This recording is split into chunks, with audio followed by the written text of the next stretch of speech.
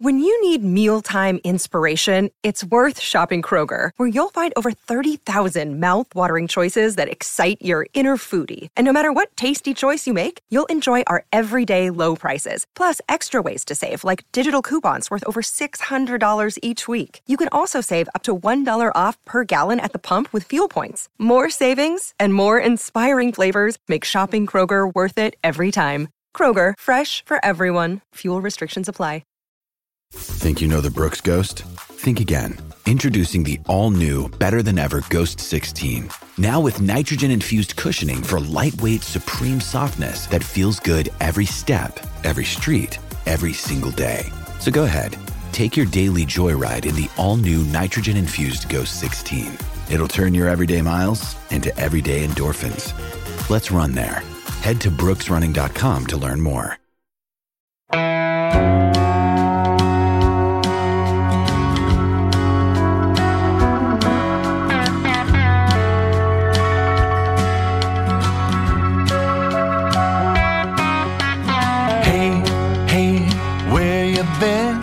Buckeye Talk is about to begin. Hey, hey, hey, come on in. Welcome back to Buckeye Talk. New friends and old friends. Friends who are joining us for the first time. People who have given up on the podcast because it's been too painful for the last couple months. We get that. For instance, from the 910 from our tech subscribers, I'm glad the Buckeyes are back. I never stopped my tech subscription, but I did stop listening to the podcast because I was so tired of all the rumors and the wheel spinning. It was a dark time. I started listening to Bill Simmons. I felt like I was cheating on you guys, but now the Buckeyes are back, baby. We forgive you. Listen, this is an open podcast, right? We do not demand podcast monogamy here at Buckeye Talk. We want you to go out and explore your podcastness. But, you know, most nights, at the end of the night, we'd like to roll over and see you in the bed next to us. So that's where we are. And if you've been out and now you're back, welcome back, because football is back. We talked a lot on the Emergency Wednesday pod about what's happening. October 24th restart for the Big Ten. We still don't have a much more information than we did on the Wednesday podcast because it's only like 4 hours later. But now it's the Thursday morning podcast and we're recording it Wednesday night. So we're going to go through more questions. We're going to talk some football off the top. But then in the second half of this, we do have to get into the fact that, like, this is going to be complicated. How exactly is it all going to work? We might go over some of the things we talked about on the Emergency Wednesday pod in a little more depth. We have a little more news about Wyatt Davis that, you know, in 4 hours, a lot can change. There's still not a schedule out. So we're back and we're doing this and we appreciate you guys being with us. So let's start with this because I do think this is an important point. And again, we have talked to Gene Smith and Ryan Day and Christina Johnson and Kevin Warren and Big Ten people. We do have information we want to send along. This is from the 614. So it's been a really crazy month for me too. And I'm betting I missed a lot of stuff as it happened. Specifically, I missed when fall football is canceled to Ryan Day is pushing hard for January football. And that turned into fall football is most likely happening. And we just need to hammer out the details. So no official announcement today. Was it around the time that President Trump spoke to Kevin Warren? Is that when things changed? Was it before that? Was it after that? Could you outline a brief timeline of things that we know and the strong impressions that we had between the August cancellation and today? So I asked Ryan Day about that specifically on Wednesday. Ryan, when did it change for you? Because the day after the August 11th cancellation on August 12th, Ryan Day outlined the January plan. And he very clearly answered, and again, I just think people need to understand this. It was the advent of rapid daily testing and the availability of that and the ability to rely on that. That happened around late August. That changed everything. And I think that is when the discussion started to change. Nathan, do you believe that to be true, that it seems to be a thing that multiple people have said, but that truly was the turning point of when this Big Ten push turned from how can we play sometime in 2021 in the winter or spring to how can we play this fall? Yeah, I think it is, because I think all along, again, the people who actually make this decision, the presidents and the chancellors, were not really that moved by public sentiment. They didn't seem to have much regard for that, or at least not in a way that was going to change their decision. I think all along, this was a group that was scared by what they didn't know about what was going to be coming from the potential medical effects of this virus when you sent teams out there to play football. And once the rapid daily testing became a feasible thing, that's what I think pushed them across the line. And I know we stray from politics here, but someone is trying to take credit. President Trump is trying to take credit or some credit for helping this happen. And I do want to say, yes, that timing wise, that is about when it happened. However, without President Trump's help, the Pac-12 went out and got rapid daily testing. The Big 12 went out and got rapid daily testing. So I think that was already something that was going to be introduced, and probably had been introduced, into the Big Ten thinking before any of that interference, or not interference, but that help happened. We got a text from somebody today who said they just started subscribing today, and they appreciate our coverage on this. And one of the other reasons they started subscribing is because we said on the podcast that we don't like to bring politics in it. And we don't. But I would say, probably generally, I don't know that I would vote in the presidential election based on what happened here, right? That I think both sides politically have tried to make this a political issue. But I think if everything else would have happened, and Stephen, do you agree with this?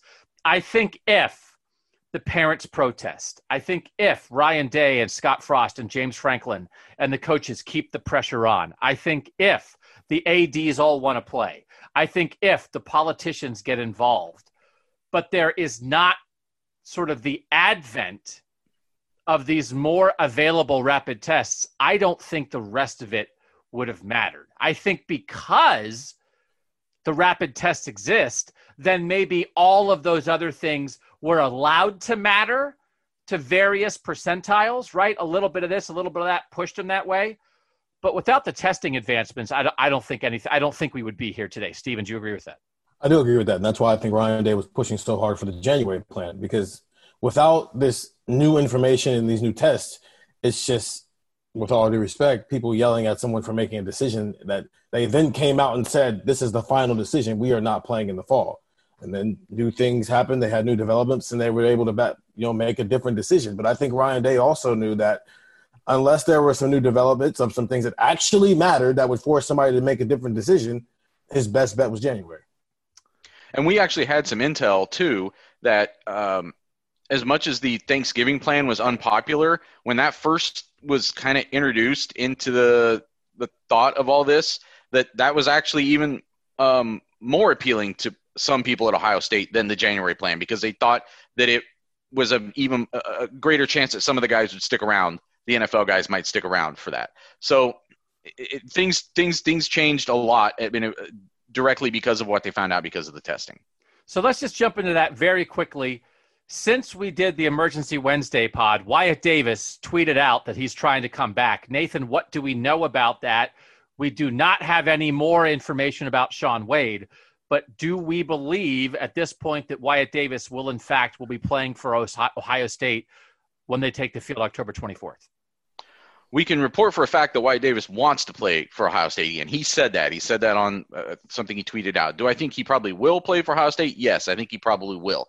There's some due diligence that has to happen here in terms of NCAA eligibility. He did opt out last Friday. Just opting out, just declaring for the draft, that's not so formal that it's something you have to walk back. It's about what relationships did you have, professional relationships with agents, other representatives, people who might have given you money or other benefits. That stuff, I's have to be dotted, T's have to be crossed. There's a process you can go through if a violation did occur. Chase Young went through it last year. That's why he had to miss 2 games, but was also why he got reinstated to come back. The Ohio State would have to declare Wyatt Davis ineligible, then they'd appeal to the student athlete reinstatement board, or whatever you want, committee, whatever you want to call them. And then there's a process that they go through, and some restitution is made or some other penalty is assessed, and you move on. So I think it's, especially under these circumstances, as lenient as the NCAA has, I hesitate to say this, but as lenient as they have sort of been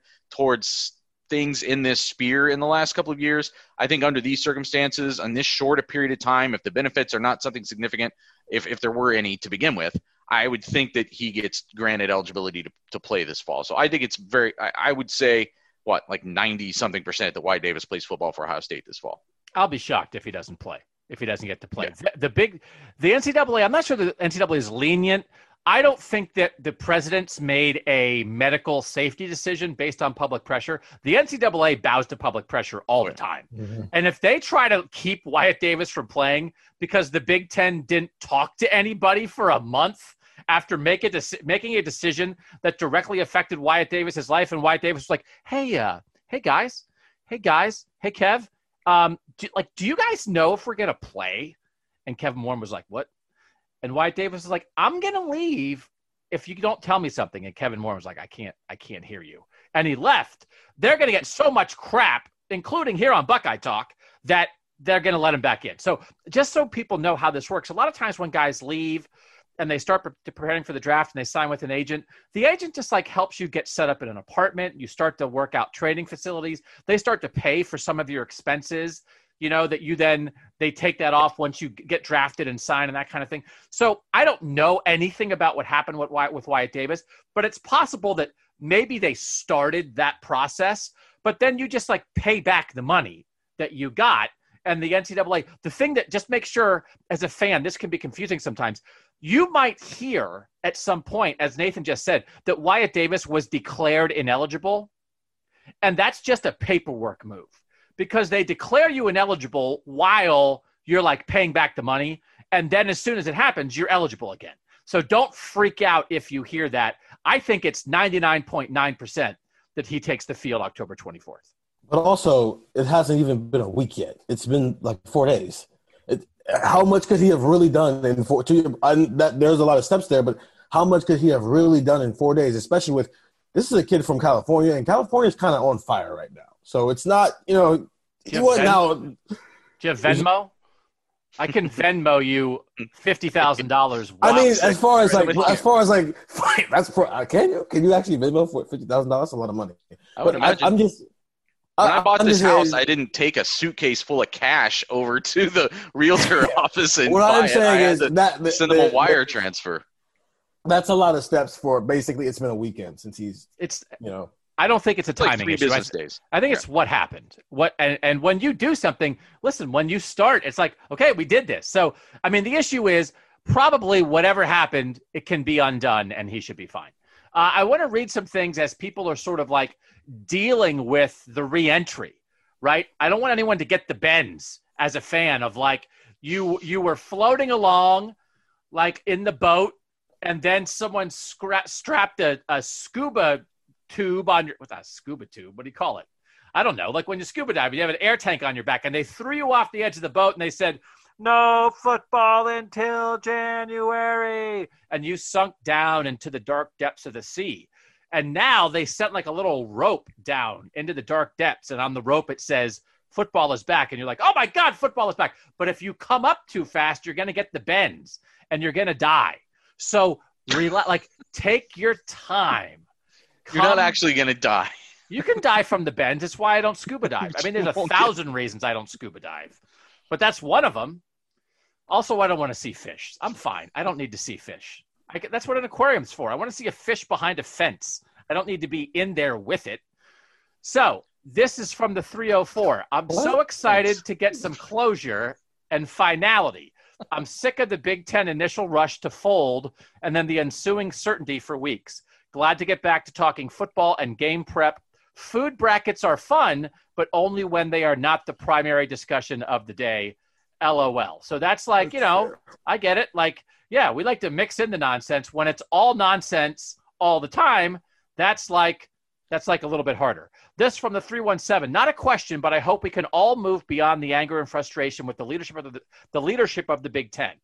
We should not forgive and forget the lack of leadership displayed by Kevin Warren and company, and I hope this follows him for the rest of his career.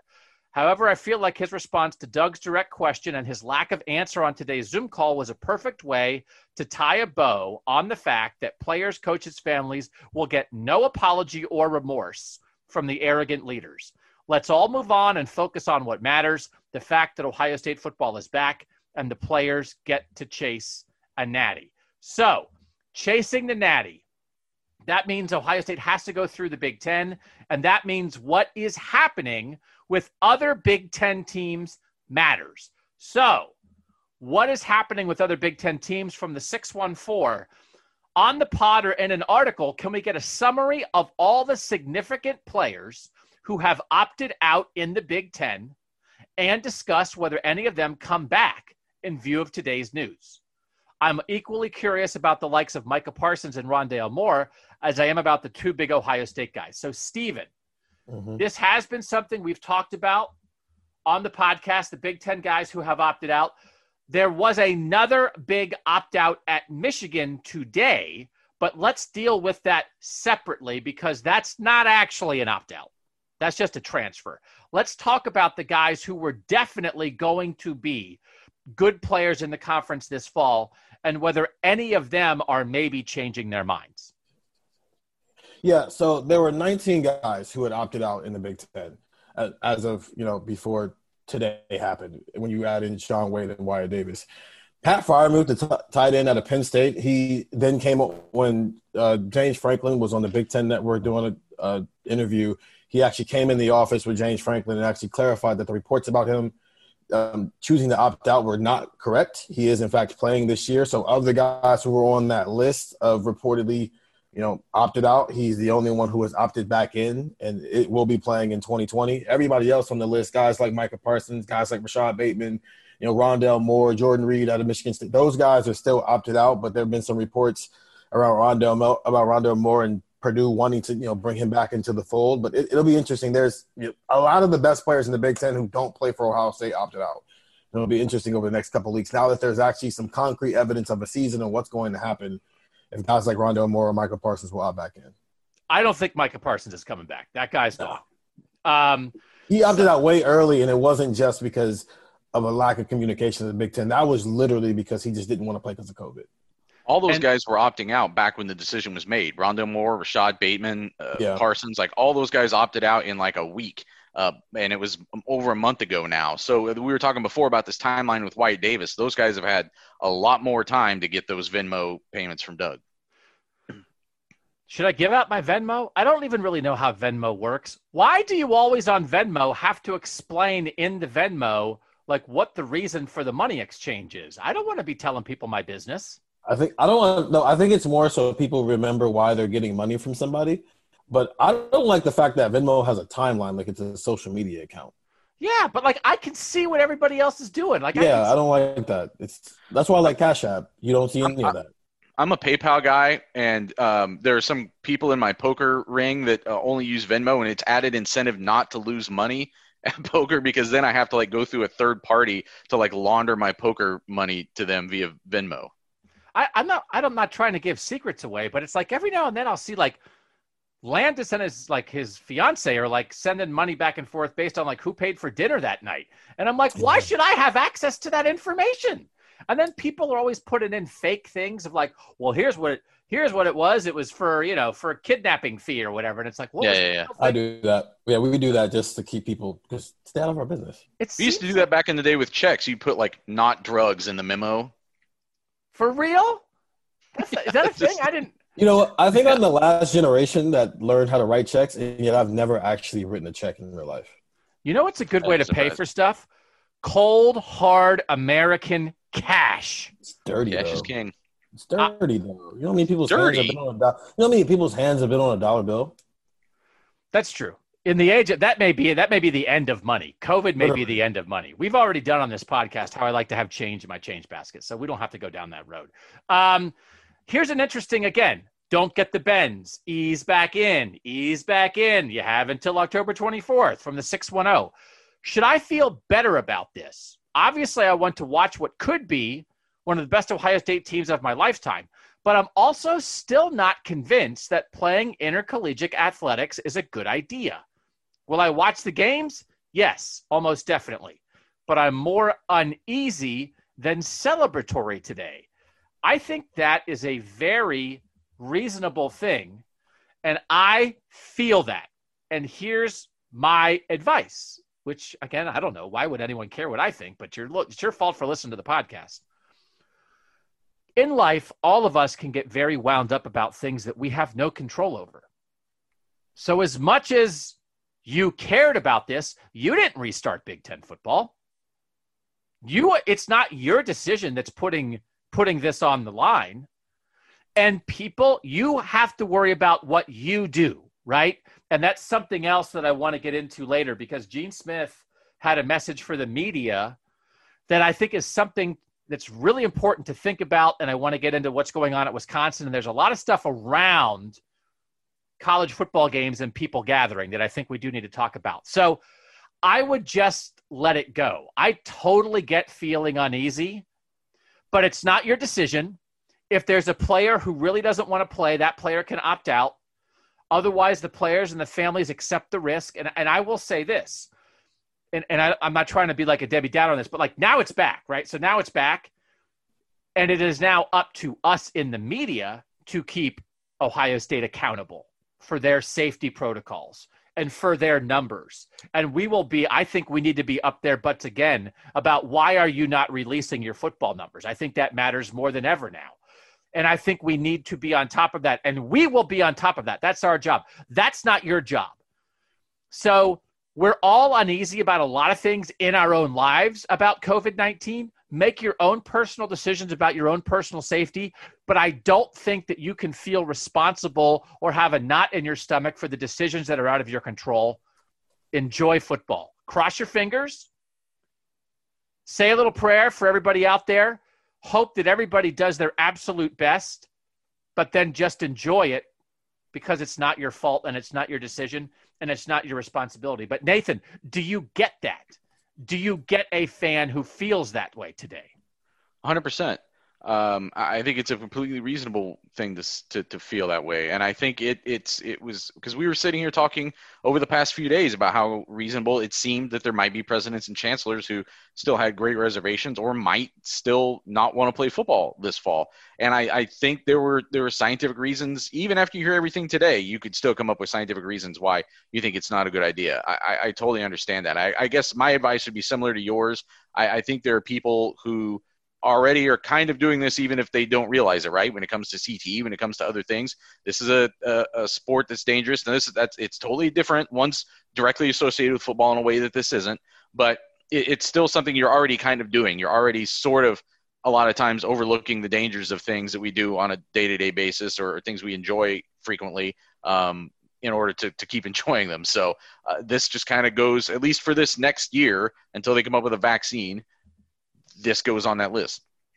So, okay, I want to move to this. And again, nobody cares what we think, but somebody asked. From the 601, what was your reaction when the news came out across the world that Big Ten football was back? Were you relieved? Were you excited? Or was it just more podcast content? Steven, when this word finally came down on Wednesday, how did you react? I was happy. I mean, we cover football for a living, and for a second there, we weren't really sure when we were going to be able to do that again, actually cover football. So I was happy about it, but also intrigued because, to what we were just talking about, when you look at how the NFL is handling some things, the MLB, the NBA's in the bubble, and then I've been to a high school football game so far this fall, college football is kind of stuck in the middle of those two situations there where, these are kids, but they're also adults at the same time who don't necessarily have a voice in all this. And I mean, we'll get into how strict some of these rules are that they have to follow. It's just they're not in a bubble. And it just feels like the Big Ten, more than any other conference, has made this the closest thing to a bubble for these kids without it actually being a bubble. And so while you're excited that football is back, you have to take it with a grain of salt because it almost seems like, it can be snatched away just as quickly as it was given out. Nathan, how'd you feel? Well, I was definitely relieved to finally be done with this stakeout that I was on of Twitter and my phone for the past week. It just seemed like you couldn't leave your devices alone for more than a few seconds because something could be coming, somebody could be finally texting you back, or some news could be breaking. So I was definitely glad to get some detachment from that. Not really yet, but when I finally get to go to bed tonight and go into tomorrow. But beyond that, I also impressed isn't the right word as far as the Big Ten, but also like, I guess relieved there too that they aren't taking the easy way out on bringing the sport back. And we still, like I said, I've said all along, like just because they've established, we should know this from what happened the first time, right? Just because they've established a schedule doesn't mean they actually get to opening day. So the parameters that they've put down make it not easy to even get to opening day, assuming that, they believe in the testing. I think the testing, there's science there to back that up, but we don't know for sure they even get to opening day. We don't know for sure they get through a season, and they were willing to make that really hard on themselves as long as they follow through and hold themselves accountable, and then people like us do as well. So since the question is how we reacted, my reaction was more along the lines of like more podcast content, because Limbo sucked. As we've said before, we couldn't talk about something else because this was hovering, but people were sick of us talking about this. So if they would have announced today, Big Ten football is restarting on January 3rd, right? At least we could have moved on. We covering the team, you as fans, everybody else, at least you could move on. Okay. Now here on this podcast, we're going to lean into the Retalkables. We have great big picture stuff that we can get into. We can reassess the state of the program in a million different ways. We can talk about, okay, who are you going to watch this fall instead of Ohio State? But once we were trapped for a month, and especially the last couple of weeks, I mean, that's a hard way to live, because you feel like you can't move forward. And so I was just glad for resolution as someone who covers this, but also then I think the parents, the players, you guys as listeners, tech subscribers, everybody needed resolution. So I think in the end, and that's the thing, as we've said before, and we're going to repeat ourselves a lot. And that's another good thing about this. We're going to stop repeating ourselves about this. We can move back on to repeating ourselves about the stuff I usually repeat about myself. People say they want an answer. You actually want the answer that you want. So like people, if they said, we have a resolution, it's January 3rd, we would not be having like oh, thank goodness they finally announced it. Everybody's so happy about resolution. People would be going nuts because that's not what you wanted, but it would have taken us out of limbo. And at some point that would have been better than whatever this was for the last couple weeks. All right, listen to this. Hold on to your butts. Listen to this question, Stephen and Nathan. I'm not sure you're going to be able to answer this because it's basically just about football. Do you remember that one? Do you remember? Do you guys want to play Name That Buckeye? Should we run through the whole roster and see if you guys can name all 85 scholarship players? It's been so long. That Justin, yeah. 8 from the 859. One unintended benefit from all of this mess is that Ohio State will have a fully healthy Trey Sermon, Master Teague, two-headed rushing attack behind that nasty offensive line. That was like a huge thing. Trey Sermon, Marcus Crowley, Master Teague, all coming off injuries. Master Teague's injury happened during spring football. How can he get back? That Achilles injury, can you get back by September? These guys aren't having to play football until October 24th. Is this one good, Stephen, as the texter called it, an unintended benefit that Ohio State backfield got an extra month and a half to heal up? Yeah, I mean, it is. And it didn't work with Mike Weber and J.K. Dobbins. Okay, so we're going to throw that out of the window. But I think this is a proper look at, what Ohio State maybe wants to do in the future with these two-back systems, the way we've seen Georgia do it. That's why they went out and got 2021 running backs in Evan Pryor and Travion Henderson. Now that Trey Sermon is probably fully 100% healthy, he just got his black stripe taken off on Wednesday. We're just going to assume that Master Teague is 100% healthy, or they both will be by the time they get to that October 23rd date in that first game. We're going to get a first look at what that two-back system looks like with two-back but neither one is probably the dominant back, but you've got two guys that you can rotate and kind of use sparingly, and maybe they'll get 13 to 14 carries apiece instead of just having one guy carry it 30 times in big games. We're going to get a first real good look at what that system looks like under Ryan Day. God, it does feel good to talk about football again, because I want to make it clear, this is not a plan. They stumbled into this because they screwed the recruiting up for a year. Yeah. So, it's not like this is their great master plan of having a share the backfield load. It's they don't have a number one back. They had to get a guy from Oklahoma. They had to get a guy who was, Master Teague is fine. I mean, he's not Ezekiel Elliott. He's not J.K. Dobbins. If they had J.K. Dobbins, if J.K. Dobbins had come back, they wouldn't have two backs. They'd be handing the ball to one guy. Now, TreVeyon Henderson and Evan Pryor, if that ends up being a two-back system, that is a plan. That I'll give credit for. This is scramble mode. So, whoa, it's back. I feel it. I'm criticizing Tony Alford's recruiting. The world is normal. Oh, can we talk about Corey Dennis? Oh, I'm working a part of my body I haven't worked in like 6 weeks. This feels right. Oh, can we talk about Bill Davis? What? Oh, boy, I missed it. Oh, I miss being a jerk. I'm so happy. Now I'm going to shed tears of joy. That just made it real. It's like a jump shot. It never really goes away, but you're always happy when you see one go in. I never realized. I didn't realize how much I missed it because there was too much real world stuff to talk about. I couldn't just complain about their backfield rotation. Oh, Nathan, I'm like over exaggerating, but only like 20%. I actually feel something different inside my body. Buckeye talk. I feel something different inside my body. Nathan, like that's a real thing, right? I mean, we were actually quite curious about who would be ready September 3rd and who wouldn't be ready. And we had talked a lot in the past about when Tuff Borland had an Achilles injury and he came back and he played early in the season, but he didn't look like himself for a while. It really feels like, especially for Teague, that man, like waiting another 7 weeks to play compared to September 3rd for Teague, that really might be a huge difference. Yeah, and I don't know that I'd say that I assume they're both 100%. I would say that I would assume that neither of them will be limited because of their injury. And then you got to throw Marcus Crowley in there too, the guy who's coming off of a torn ACL who now gets even more time. I mean, that's a significant surgery, and he gets even more time to come back and repair. It's going to be almost a full year from the time he had the injury and when he's finally, when they finally restart this season, assuming they can. So, I mean, we had real concerns about who was actually going to be able to line up as a running back on September 3rd or in the game at Oregon.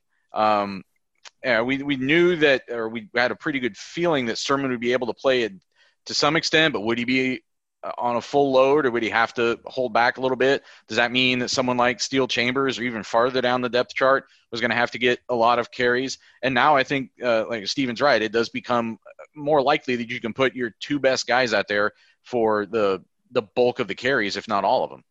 Even if it's not on purpose, which you're right, they're not in this situation because they planned it. But you're here now, and it's a good chance to see how it would work now that you are starting to plan for it going forward with guys like TreVeyon Henderson and Evan Pryor. This is a good season to see if it's something that can work.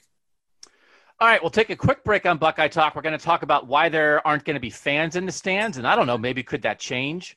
We're going to talk about whether the mental torture of the last couple of weeks will somehow be used as a motivator for Ohio State. We're going to talk about the hype of a potential Ohio State-Clemson rematch. We're going to talk about Kerry Combs.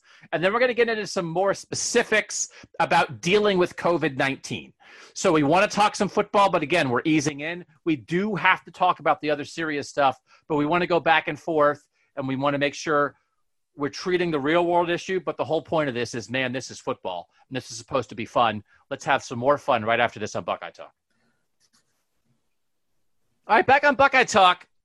Doug Lesmerises, Nathan Baird, Steven Means. Again, if you're a new listener or an old listener who's back, thanks for coming aboard. We did add a couple subscribers on Wednesday. We added a couple subscribers, so we appreciate that. 614-350-3315 to try the texts. If you're kind of new and you don't know what's up, it's like we send out information plus our analysis of the information. It comes into your phone like a text from a friend. You don't have to go look for it. When it's a busy day, we might send 6 or 8. When it's a normal day, it's more like 2 or 3 or 4, maybe 5. Steven sends out some recruiting updates. I'm like, you talk to a recruit, what's an interesting thing they said? Hey, we're going to write about it later, but here it is right now. I just got off the phone with the kid. Just information in your phone. You don't have to go scan the world. And when we hear things from interviews, we get it to you immediately. You don't have to wait for us to write. 614-350-3315 for a 14-day free trial. Nathan, I think we talked about this on the Emergency Wednesday pod, but I think it's worth revisiting again. And I know you did write about this for the site at cleveland.com. This is from the 619. Did they list any reasons why fans cannot attend games? I know parents can, but if Notre Dame can put 11,000 people in the stadium, why can't Ohio State put at least that many in, if not more? Did anybody ask that question? What's up with this decision-making process? And again, at the moment, no fans across the Big Ten for the whole season. Right. So the biggest thing is right now that there's a huge variance from across the conference as to what is allowed by local standards. At Ohio State, they said that their plan was a 20% capacity. Well, in Ohio right now, actually, you're limited to 1,500 people at outdoor events. There was an exemption, a variance, I think they called it, that was granted by the governor to give the Bengals and Browns up to 6,000 for their home games. But that's still far below what Ohio State was planning to have. But if you go to New Jersey, which I guess fill in your joke there, if you go to New Jersey, you can only have, I think, 500 people right now at even an outdoor event. Which I know Rutgers games already look pretty sparse, but that would be getting really ridiculous. So that starts to create a pretty inequitable playing conditions situation across the conference. I don't know how much that should be a thing that people care about, but I think in this case it was. They didn't say it formally, but I think that was one of the reasons why they decided for right now to have this policy where it's like just family for players and staff. Now, Christina M. Johnson, the Ohio State president, did say that if the science keeps progressing in a positive direction, that they can take that decision back to the council, and the council could then decide to ease that restriction, that maybe they would start to allow some kind of fans, but it would be another medically based decision. Nathan, do you believe that decision about sort of trying to keep it uniform, and by just saying nobody because the rules across the states are different, is that more about like home field advantage and the size of the crowd you can have? Or is it more about the money that the home team would make off ticket sales, and now they're going to get some money that somebody else can't get as much money? Or is it both? It's probably a little bit of both, but I think that that's actually a really good point, that you would have some schools that would be able to recoup significant resources that then their people in the conference. Now, that's already happening, obviously, right? When Ohio State gets to have 100,000 people and Rutgers has like whatever it has for a game, that only further increases the difference between Ohio State and Rutgers when it comes to football competition.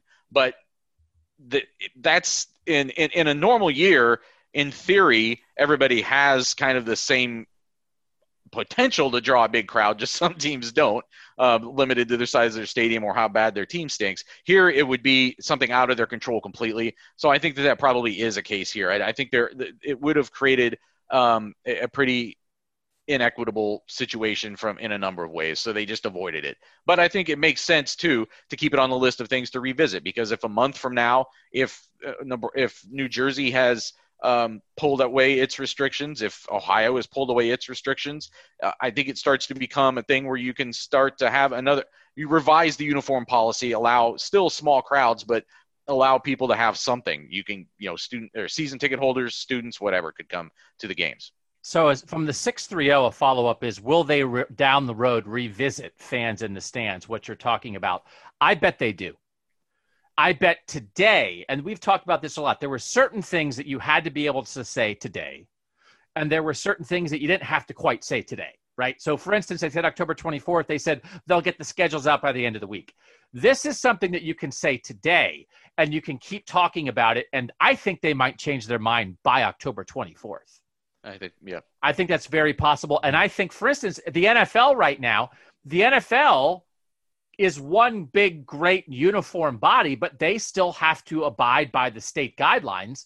And so the guidelines are very different. I think you can have more fans, like in games in Florida or Texas than you can in Ohio. But the NFL didn't say, well, because Ohio said only 6,000, then you can only have 6,000 at a Cowboys game. You can do whatever you can do. And so I think there would be a way. I don't think the home field advantage thing should be a reason to keep people out, right? I mean, it's for the people who want to be there. Listen, it's going to be It's going to be a fraction of the normal anyway. And I think there would be a way to figure out, listen, if you normally get your home tickets, you make money off that. If we're in a world, let's pool all the money just for this year so that everybody puts their ticket revenue in one big pile and we split it 14 ways so that Rutgers doesn't say, hey, man, it's stricter for us. We don't have any money. And then it motivates somehow another state to be like, hey, well, let's let 40,000 in so that we can fund the lacrosse program, because that's what we're talking about here. And Nathan, you've covered this and you're reporting about the money. Ticket revenue is a huge part of where schools make money off football. And as we know, football drives everything. So I think they could spend the next month coming up with a solution. And I bet we will see some portion of Big Ten fans in the stands at some point this year. Yeah, I think you're right. I think it could be revisited as early as before the season opener too. All right, let's get into this because this is fun football talk. From the 614, I just want to hear a discussion on how hyped an Ohio State-Clemson rematch in the championship would be. It sort of just feels inevitable that this Fields versus Lawrence saga ends in a rematch on the big stage in the finals. Growing up 15 minutes away from each other, being number 1 and number 2 in their recruiting class, the rematch storyline, the fact that both will be competing to be the first pick in the draft, the fact we didn't even know if we'd have a college football season to begin with, the cancellation and reinstallation saga of the Big Ten. I'm getting hyped just thinking about it. Could it be the most hyped college football game of all time? So again, whenever I hear this, I hear Tom Rinaldi's voice in my head. And Stephen, Tom Rinaldi has already written his opening paragraph. A pandemic unlike any other. A rematch uncertain. A rivalry unfinished. Tonight, it all comes full circle. Trevor Lawrence. Yeah, right? Insert Imagine Dragons song. Yeah, Imagine Dragons. Imagine Dragons, can you write a special song called Justin and Trevor, the rematch? Can you write a song? Like, this is, I mean, I know I don't think we've done it. Nathan, did you write a 1918 pandemic story? I don't think you did you? No. We are not as much into the history at Cleveland.com because, like, as our boss points out, like, nobody cares about history. People would rather read about, like, what might happen. It's like, you know what happened 100 years ago? And it's like, I don't know. I wasn't there. I don't care. Tune in for our next episode of the Retalkables. Yep. Oh, God. Those were more desperate times. Football's back, man. The heck with the past. Last week. So, but the point is, yeah. Right. I mean, like I feel what this 614 texter is feeling, that it felt like, I mean, we were on that Justin and Trevor path and then it was stopped and now it's back again. And, you know, I don't believe in destiny and that kind of thing, but Steven, I don't know, like if it happens, we are going to fold everything that happened in this college football season into this, and Justin Fields, and I hope he sits down with us. My God, I hope we get to talk to Justin Fields soon. I mean, what he must have gone through, and the texter didn't even include the Heisman race. I mean, Heisman race to be number 1, race to win the national championship, 2 guys who played 15 minutes away from each other. One was on schedule to play this year, one wasn't. Both fought together for social justice. Justin Fields fought for the season to be played. Both emerged as leaders in college football through the course of this. I mean, it's easy to say things like most hyped college football game ever, but I mean, for Ohio State fans, and man, these are 2 really good teams and 2 really good players. I totally get what this texter is saying, right, Steven? Yeah, because you could probably make the argument if everything were normal. That's why. The added thing of we're in a pandemic and we weren't sure if Justin Fields was ever going to play in an Ohio State uniform again adds to it in a way that maybe when you're thinking the USC-Texas national championship game and how hyped that was going throughout the season, that didn't have that. You know, there was no situation where, you know, Matt Lennart and Reggie Bush were going to play and, you know, Vince Young, we weren't sure if he was going to get on the field or not that year. So the added part of the pandemic and everything that has happened over the last 9 months, you can probably make the argument that, yeah, this might be the most hyped game because it's like we got to the national championship game and we didn't think we were going to get that. And on top of that, this is an historical matchup. Let's talk about this. And I do think it's the idea of like sort of how this whole pandemic thing and the cancellation and reinstallation is sort of going to play into the storyline of the season. Andy in the 5-8-0.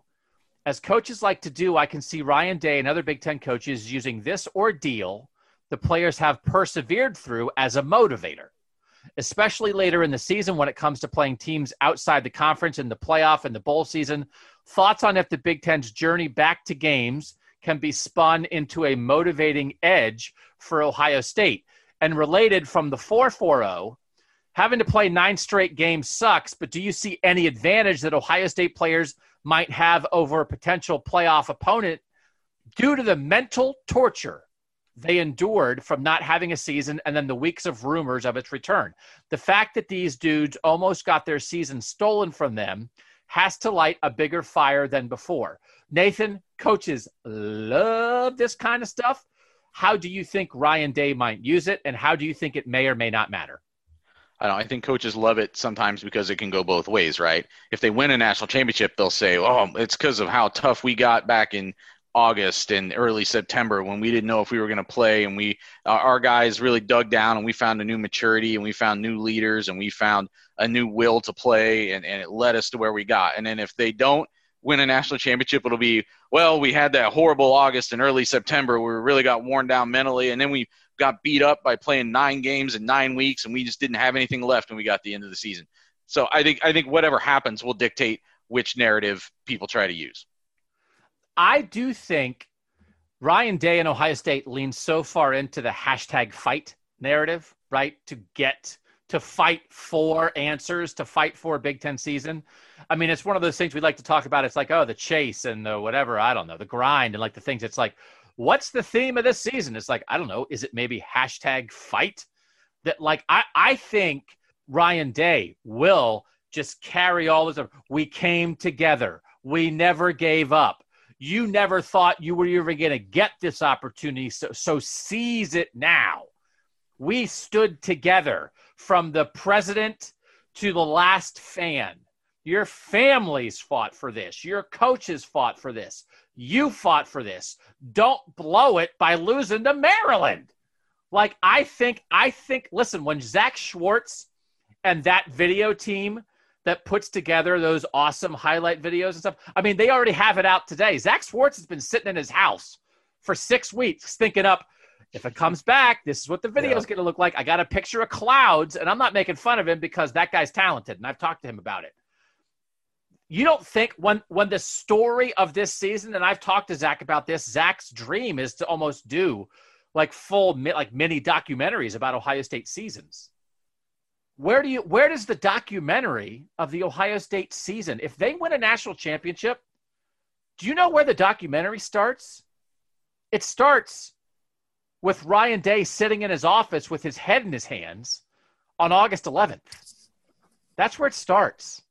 So that absolutely, I hate the word narrative. I mean, life is a narrative. So I was like, what's the narrative? I mean, like, you mean like, what's the thing that's happening? And what's the way people describe the thing that's happening? So it's like, oh, the narrative of the season. You mean the season? You mean the thing that's happening? It's not a narrative. It's life. Life is a narrative. So I'm not using the word narrative. It's stupid. It's an overused journalism term. But that's the real frickin' deal with this season. And I absolutely, Steven, you're nodding your head. Ryan Day leans in to #fight. It started on August 12th, the day after the cancellation, and it doesn't end until January 11th in Miami, where Ohio State believes it should be playing for a national title. Yeah, really, and that's been his word since he got hired for the job. They started that, last fall camp, and to the point that the parents have, bought into it as well. I was talking to Harry Miller's mother for a story I'm doing on Harry.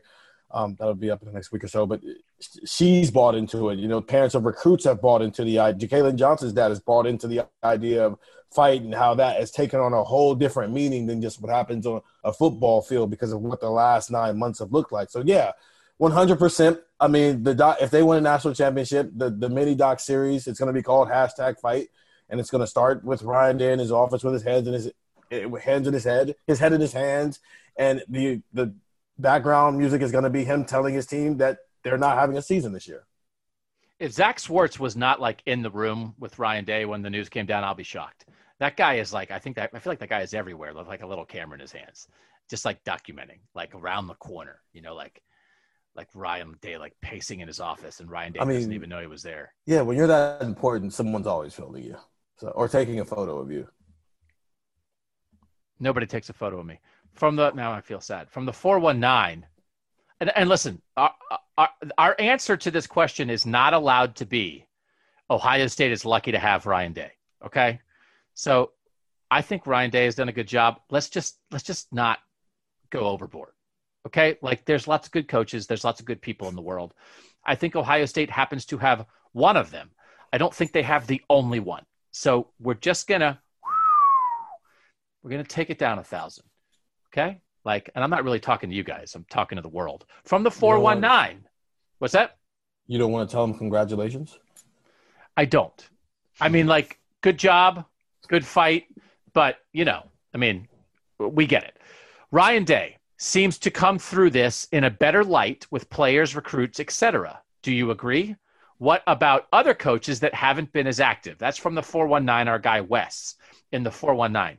Nathan, I do think some of these coaches will use what has happened to show how they believe in their players, they believe in their programs, they will fight for their programs, they will send that message out to recruits. And we have talked about that sort of during the course of this. Yes, I think the Big Ten as a conference kind of looked bad along the way, but I think some of the schools along the way have forged a different path that I think they actually might end up looking pretty good out of it. What do you think? No, I think Ryan Day was already someone who was considered a player positive coach, someone who really had his guys back. He's talked about that. He talked about it in relation to the social justice stuff that was happening early this summer, back before we thought this season was going to get canceled. We thought it was just more of an annoyance that we were kind of muddling through for a little while, and that was kind of almost one of the prominent topics was what was going on within his roster as far as guys speaking up about things. And I think that was another example of that. This is just part of it. I think, being a younger guy and maybe just being a little bit more tuned into what some of those guys are thinking and what they're about, the way he's listened to those guys in a different way than maybe other coaches do. I think all of those things are kind of playing together. I would say, if I had to pick one school, though, that maybe benefits from this the most, it might actually be Nebraska. I think Ohio State just already has so many advantages to itself. And I think Nebraska is the one that really gets to go out now and sell itself in a different way that maybe it helped its standing and might actually be able to climb out of Tier 6 now. There is a particular question that I would like to ask, but I want to save it because I think it maybe can be our Friday podcast. But I think I have a belief that I'm wondering, and I actually want to ask the texters about it specifically. I'm wondering how this last month has potentially changed relationships in the Big Ten and perhaps has changed how the Big Ten views itself as a group. And I don't want to get into that now because I want to get some texter opinions on that. But I just want you guys listening to this to be thinking about that because I do think it's interesting. This is a more of a logistical thing. And I feel like I don't want to get this wrong, but I'm pretty sure that the answer is just straightforward here from the 262. What's the location for the Big Ten championship game? We're still on for Indy, right, Nathan? I mean, nothing's changed. It's on for Indy. Yeah. And so I brought this up on the Wednesday Emergency Podcast, and then we actually never went back to it. So let's talk about this now. This last weekend where they're going to play the East versus the West, 1 versus 1, 2, 3, 4, 5, 6, 7. Everybody, it will be the 9th game of the season for everybody. It will be a final crossover that your 8-game regular season will be 6 games in your division and 2 crossovers. And then your final crossover will be 1 versus 1, 2 versus 2, 3 versus 3. I am wondering how that matchup, how that new creation will affect the crossovers they plan for, right? Because would you maybe go out of your way to make sure that if you think, let's say you think, let's say that you use, do you guys know, did anyone do a preseason prediction where they had a group of experts say who's going to finish where in each division, because I don't believe the Big Ten does it itself. I really think an outside group should do that as a service, not just to the conference, but to the world, and also to its tech subscribers and listeners, because Cleveland.com's been doing it for 10 years. Go to Cleveland.com and just make sure your crossover games aren't the predicted order of finish, right? Because, and then I actually think I wonder, say Rutgers and Indiana, or no, not Rutgers, say Rutgers and Purdue finish last or whatever, right? But Rutgers and Purdue played a crossover. I wouldn't make them play again. I'd switch it and have the 7 play the 6 or whatever to avoid that. But the thing I want to get into, the Big Ten championship game will be in Indianapolis. Tell me if I'm wrong. Of course, that's it, right? They didn't say it, but that's my understanding. Yeah, they didn't have to. And that's say what they were. That's what right. it is. They were already set up to play the Big Ten championship game on December 5th, right? But they had factored in enough. They had factored in to where it could be played as late as the 19th. So I think there already was an agreement in place with whichever, I can't remember now who controls that in Indianapolis, but I think there was already some understanding about that date being a factor that was open for this kind of thing. So can I now throw out like random things that probably won't be true? Do we still do that, or if I'm Are you waiting till now? If I'm Dan Patrick, if I'm yelling at Dan Patrick, am I not allowed to do that? Can I make a guess? Can I guess that they're going to play second place versus second place in Indianapolis on Friday? Why wouldn't you? Yeah, why not? I don't know that they will expand beyond that. So this is a thing I'm also curious about. December 19th, and we have a question about December games. December 19th is getting kind of cold. I almost wonder if the thing that people have been talking about with the January games of playing in domes around the Big Ten footprint, I wonder if they might not end up with some double headers in other domes. Pure speculation. That makes sense. Yeah, and kind of to go back to when we were coming up with which plan we think would be the best, what if they did do that? They used, Detroit, Indianapolis, and the Minnesota domes, and the championship game and then 2v2 were in Indianapolis, and then they used the Detroit and Minnesota domes where if you just split it up. So that way there's games closer to the West Division and there's game closer to the East Division. You just split it up evenly. You could play like 3 and 7 in Minneapolis and 4, 5, and 6 in Detroit or something, right? I mean, I think I don't know what they're going to do. I don't know that playing those December 19th games at a home site would particularly make sense, right? I think the domes make more sense. And how do you decide who gets the home game? Maybe it's records, because what if it's not, the exact even records in both divisions, and then whoever just has a higher record, they get the dome closer to where they play. But like the team in the West that finishes 5th might have a better record than the team that finishes 5th in the East, just because the West stinks. I don't know. I'm just saying. I would do this Doug proposal that maybe they're doing or maybe they're not. I don't know. Do you think the 13th place game actually gets played? Like if it's Illinois against Rutgers on December 19th for 13th place in the Big Ten, that's what you're playing for, 13th place in the Big Ten, and especially if they try to make you play it outdoors, do you think those teams play that game? Because I thought it was interesting. Barry Alvarez today said teams will have the opportunity to play a 9th game, right? I'm gonna be honest with you. That's the second most important game in all of this, and the reason why is we get to find out who the best team in the Big Ten is every year. To have an opportunity to find out who's really the worst team in the Big Ten, that's heaven. We can literally say, I'm sorry, that's heaven. But those guys aren't hanging around for a bowl. Probably you're probably not looking at two teams that have 6 wins at that point. So how many players? If you're a player on that team who has any chance of playing in the NFL this next draft, are you going anywhere near that 13th place game? Well, come on. The one thing that could make a 13th place game cool? Playing in an NFL dome. Mm-hmm. They're going to go play in NFL stadiums the next year. That's the whole point. Well, but like one guy. I mean, okay, so you're in 13th place for a reason. The best guy in Illinois opts out. I think he still would play the game, and the rest of the guys would be like, I'm never going to get to play in this stadium like this unless I do it now for 13th place. So I like it. I love this kind of thing, and I wish they did it cross conferences. I mean, I've done all kinds of PlayStation stuff in the past I love the idea of double headers or 3 games in a weekend at a site. and you're building some conference pride. It's interesting. I wonder if it will build any division pride, right? I mean, are people at the fourth place game, when it's Iowa, Indiana, are Indiana people going to be going Big Ten East, and Iowa's going to be like, go West, go West? Is that a thing? Would people do that? Especially in a world where, we already all say that the East is better, and this is the West's chance to prove otherwise, at least for a season. There should be something at stake, right? They should get to be like, whichever division wins more, because it's 7, so whichever division wins more games, they get the prominent. They get to pick their times at Big Ten Media Day the next year. They can sleep in more. No. Or they can whatever. Oh no! Actually, in the name of talking about maybe moving the Big Ten championship game to other domes, what if whoever wins it every year gets whatever division wins it gets to pick the dome it gets played in?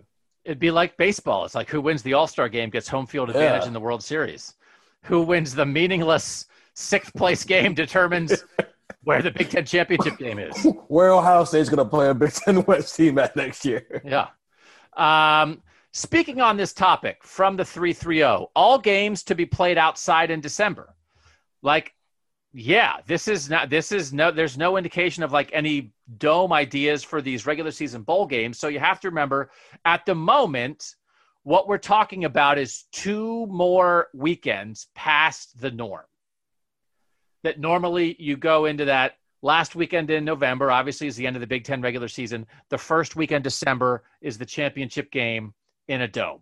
So now you're playing the first weekend in December, the second weekend in December outside. Nathan, is that a big deal? I have not looked up temperatures, average temperatures in Columbus and Ann Arbor and State College and Iowa City for the first 2 weekends of December, but I guess it's going to be cold. I don't know. I think it's like a balmy 65 usually, 65, 70.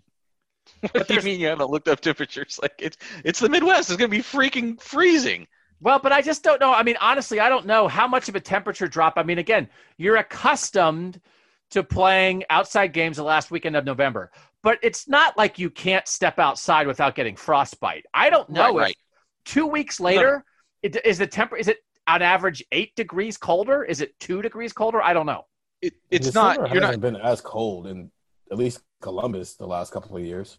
That is because of climate change. Continue. You're not guaranteed to be stepping out onto the icy fields of Hoth or whatever from Empire Strikes Back. It's not necessarily going to be blizzard conditions, but it's more likely to be blizzard conditions the farther into the year that you get. You get closer to having bad luck. Indianapolis hosted a Super Bowl several years ago, and they got really lucky because it was the most beautiful February day in the week in the history of the state of Indiana, or the recorded history of the state of Indiana. So it could happen. You could get just a really beautiful week in December, and you could also get 18 inches of snow. We don't know. And the farther you get into it, the more likely the chances something like that could happen, which is something else that, on top of everything else, I guess could potentially play havoc with the schedule in general. This is an interesting football question. So I don't know. I don't want to be dismissive of how cold it might be on December 12th, because it might be pretty stinking cold, but I don't know that there's anything you can do about it. But I'm very curious to see if they wind up playing those December 19th games in domes. And if I was them, I would, and I actually think that's what they might do. From the 773. Weird question, but with this new schedule, does Ohio State play differently than what we expected back in August? Is Garrett Wilson still in the slot? Is there less man coverage? Is there anything you would expect in a change of scheme, especially depending what opt-outs might do? We talked a lot. There's a Kerry Combs question that's coming later, but that's Charlie in the 773. They're going to get the same prep they would have had. And so I think the how much prep you have is what would maybe change. That if you were we were going to do this, but we don't have enough time, so we're going to do this. Or, I think in the NFL there may have been some effect because they didn't have any of the normal preseason stuff, right? They didn't play any preseason games. So I think that's been more of an effect. Yes, they're not playing non-conference games, but they're going to wind up having a fairly typical preseason camp. So Steven, I don't know, would you not try to have Garrett Wilson change positions because you feel like he maybe didn't have enough time to learn the new spot or something like that? Or do you just forge ahead? No, I think you just go on as normal. You know, he's known he was going to be a slot receiver since the spring, even if it hasn't been in formal practices. I'm pretty sure him and Justin Fields at times have gone out and they've had, they've thrown the ball. So he's been working, routes from that spot all summer. When they've been here, he's been working, throws with Justin Fields. I'm pretty sure Chris Olave has as well. I'm pretty sure the true freshmen have as well when they've been on this campus in their own spare time. So, no, I think they forge ahead as normal. And the prep time leading up to that October 23rd date is going to be pretty similar. So, no, I don't think they change much. Nathan, what do you think? Would you expect any football effect based on this? Well, I think it makes it important for Ohio State to still be an accomplished running team this year. I think you've got to have that in your back pocket because the conditions could be not favorable for a team to come out and sling the ball around 50 times. So, but now, fortunately for them, I don't think that was ever really going to be an issue. I know we talked about the running backs, but I think the running backs are maybe certainly no worse than a tie for first is the most important thing there because you got a quarterback who can run the ball. More importantly than that, especially if Wyatt Davis comes back, you've got an offensive line that can go out there and really plow people over and create the lanes to have that running game. So I think that's what's maybe going to be the most important thing, that they still have to be a multifaceted offense in as much as we want to talk about Garrett Wilson in the slot and as much as we want to talk about them really slinging the ball around and what Justin Fields can do with his arm. At some point, they're still going to have to be able to, whether it's converting in short yardage situations or maybe having to plod through a whole messy, snowy, slushy, cruddy game, they're still going to have to be able to put the ball on the ground. Feels like Wyatt Davis, right, helps lean on the run game if you want to do it, Wyatt Davis being back. And I think the main thing is what we've talked about a million times and was going to be the case and is really more about missing spring ball is I don't know that you can rely on the freshman receivers as much. Mm-hmm. So how does that maybe affect the passing game or who's involved in the passing game? That could maybe be an issue. But I don't think it fundamentally changes the scheme. I think we just might have the same expected changes to who's involved in the scheme. And to that point, that's probably why it's important to keep Garrett in the slot because, now, I mean, that's a very vital position for Ohio State's offense. And you want to have somebody out there who's at least got experience on the field, even if it's not necessarily in that spot, instead of having a true freshman starting in that position. Your other two slot options are true freshmen, right? So, mm-hmm. You've got to lean a little older there, I think. From the 614, the return of Kerry Combs has been under the radar with all this other more important news coming up. How important is his position right now? With or without Shaun Wade, Combs will be a difference maker for this defense. He has a big impact on our national championship run. Will he be successful? That's Evan in Oregon. And I know Evan in Oregon's been affected by some of the wildfires out there. So best to Evan and his family. I mean, this is one of those, again, where if you were bringing in a totally new defensive coordinator, I think we'd be talking about that a lot. And they have a totally new defensive coordinator who is not new. So I think it amplifies anything that contributes to continuity, I think is amplified in this area. So, Nathan, I mean, I mean, the one thing I might argue with Evan is, I mean, yeah, we haven't been talking about Kerry Combs. We could have been talking about whether there's going to be football or not. But I think now that football's back, I think the fact that Kerry Combs is here is gigantic and everybody knows it.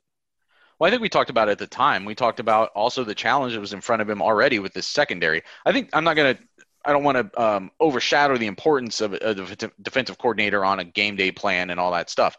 But I think his most important job is to get that secondary up to speed to be a national championship contending secondary on this defense. And if Shaun Wade's not a part of it, his job got a whole lot harder. We already have talked about how we didn't know for sure who the third best or fourth best cornerback on this defense is. And all of a sudden, whoever that guy was that we didn't know about, now he's the third best cornerback. He's the third most important guy back there. You've got first time starters at safety too. And even though we think those guys might be good football players, there's still a margin of uncertainty there. So he does have his work cut out for him. And I think that's where his experience and his familiarity, I think most importantly with these guys, is going to be important. He knows these guys. He helped recruit some of these guys before he went up to the NFL for a couple of years. So that's where I think Kerry Combs is maybe going to make the biggest impact between today and October 24th, when they can start having real football practices. How does he make those guys into a real Big Ten secondary? or not even just a real Big Ten secondary. That's not fair. That's not fair for me to say. But a national championship aspirant secondary, that probably does still take some development. The familiarity is the most important part, because I'm pretty sure Ryan Watts is the only cornerback who might get on the field this year, just because depending on what happens with Shaun Wade, who didn't know who Kerry Combs was before he got on this campus.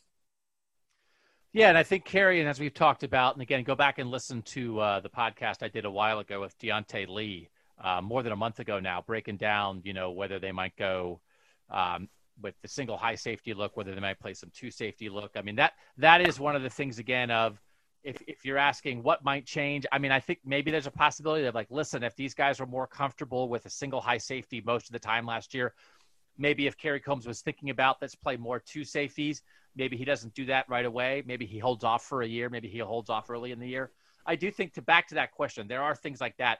I think if you're asking guys to change, excuse me, if you're asking guys to change to something new, that maybe you don't ask them to change quite as much. But I do think Kerry's familiarity is huge. This, I think, again, there's just going to be a lot of questions along the way of how different is the world going to be because Ohio State's playing 8 games, the ACC is scheduled to play 11, the SEC is scheduled to play 10. What is the fallout of that as opposed to the world where everybody's supposed to play 12 regular season games? Does it matter? This is a specific question about that from the 919. It's Andy from Durham.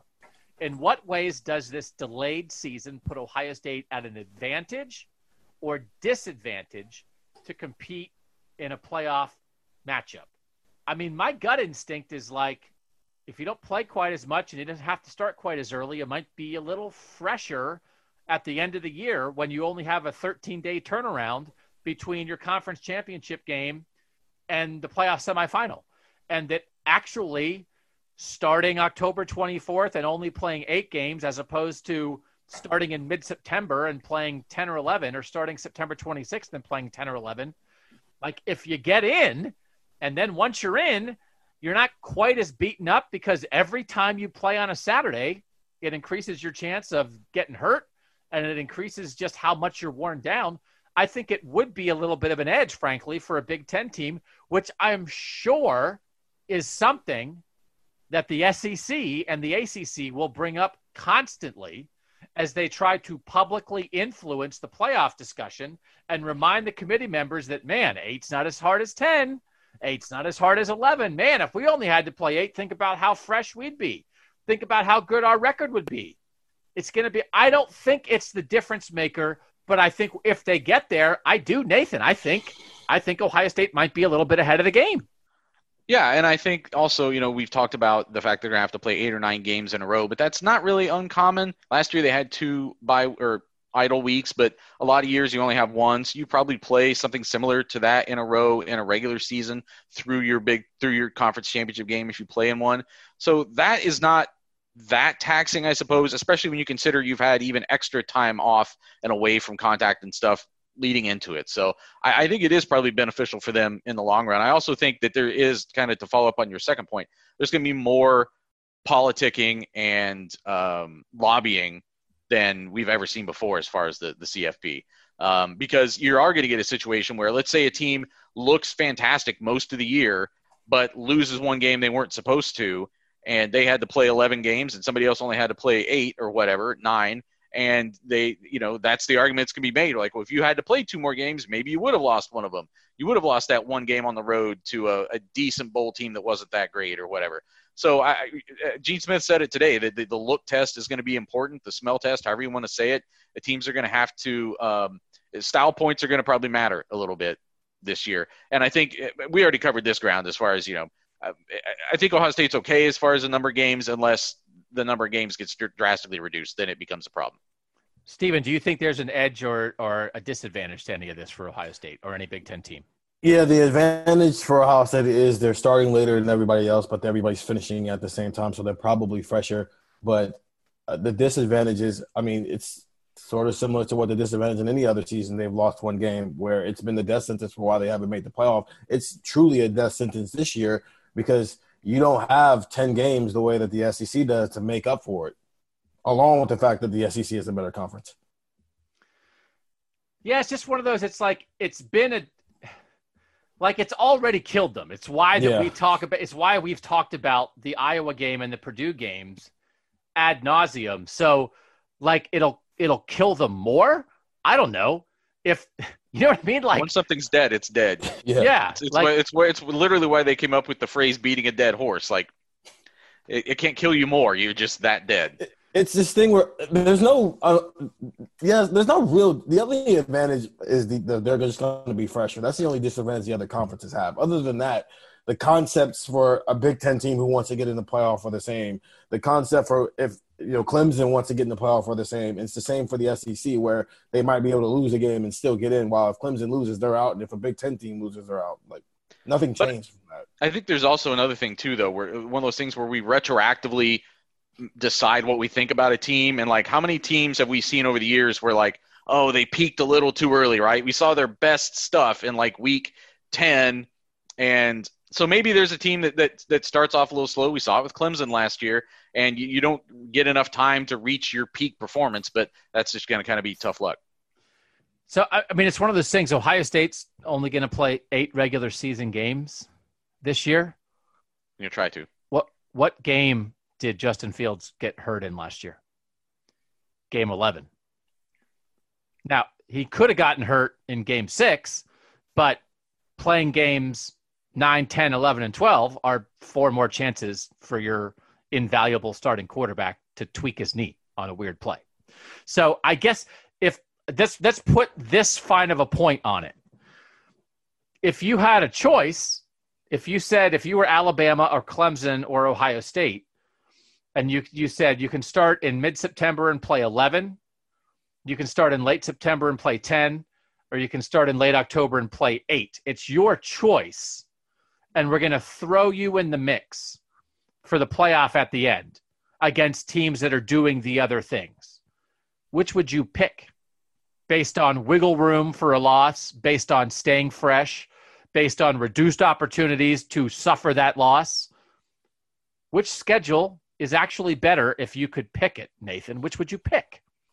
I think if you're also throwing in some other factors as far as like flexibility of the schedule and the even more increased chance of maybe getting your opt-outs to stay, I think you'd pick an earlier start.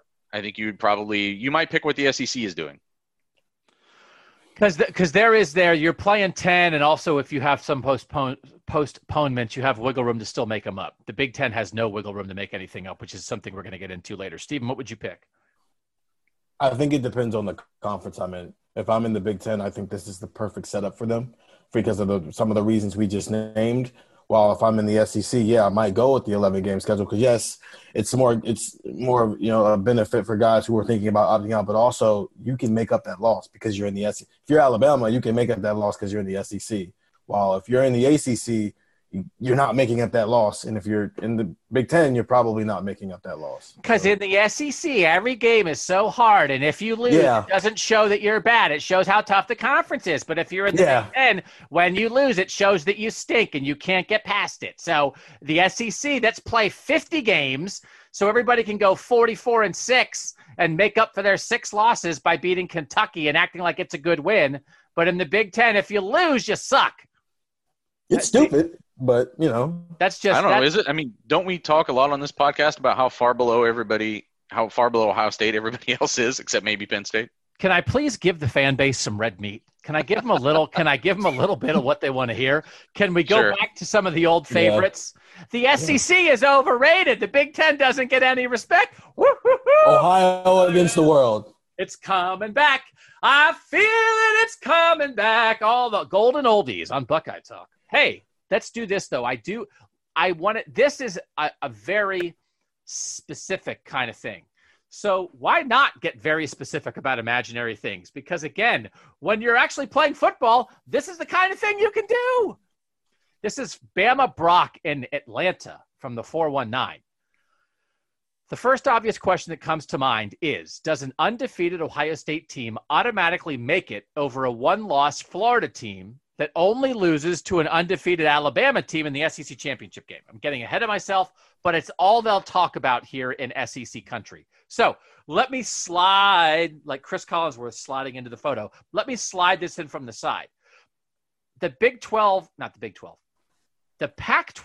I think, is out. The Pac-12, I think the governors, once the Big Ten restarted on Wednesday, the Pac-12 then all of a sudden said like, hey, man, maybe we can do it too.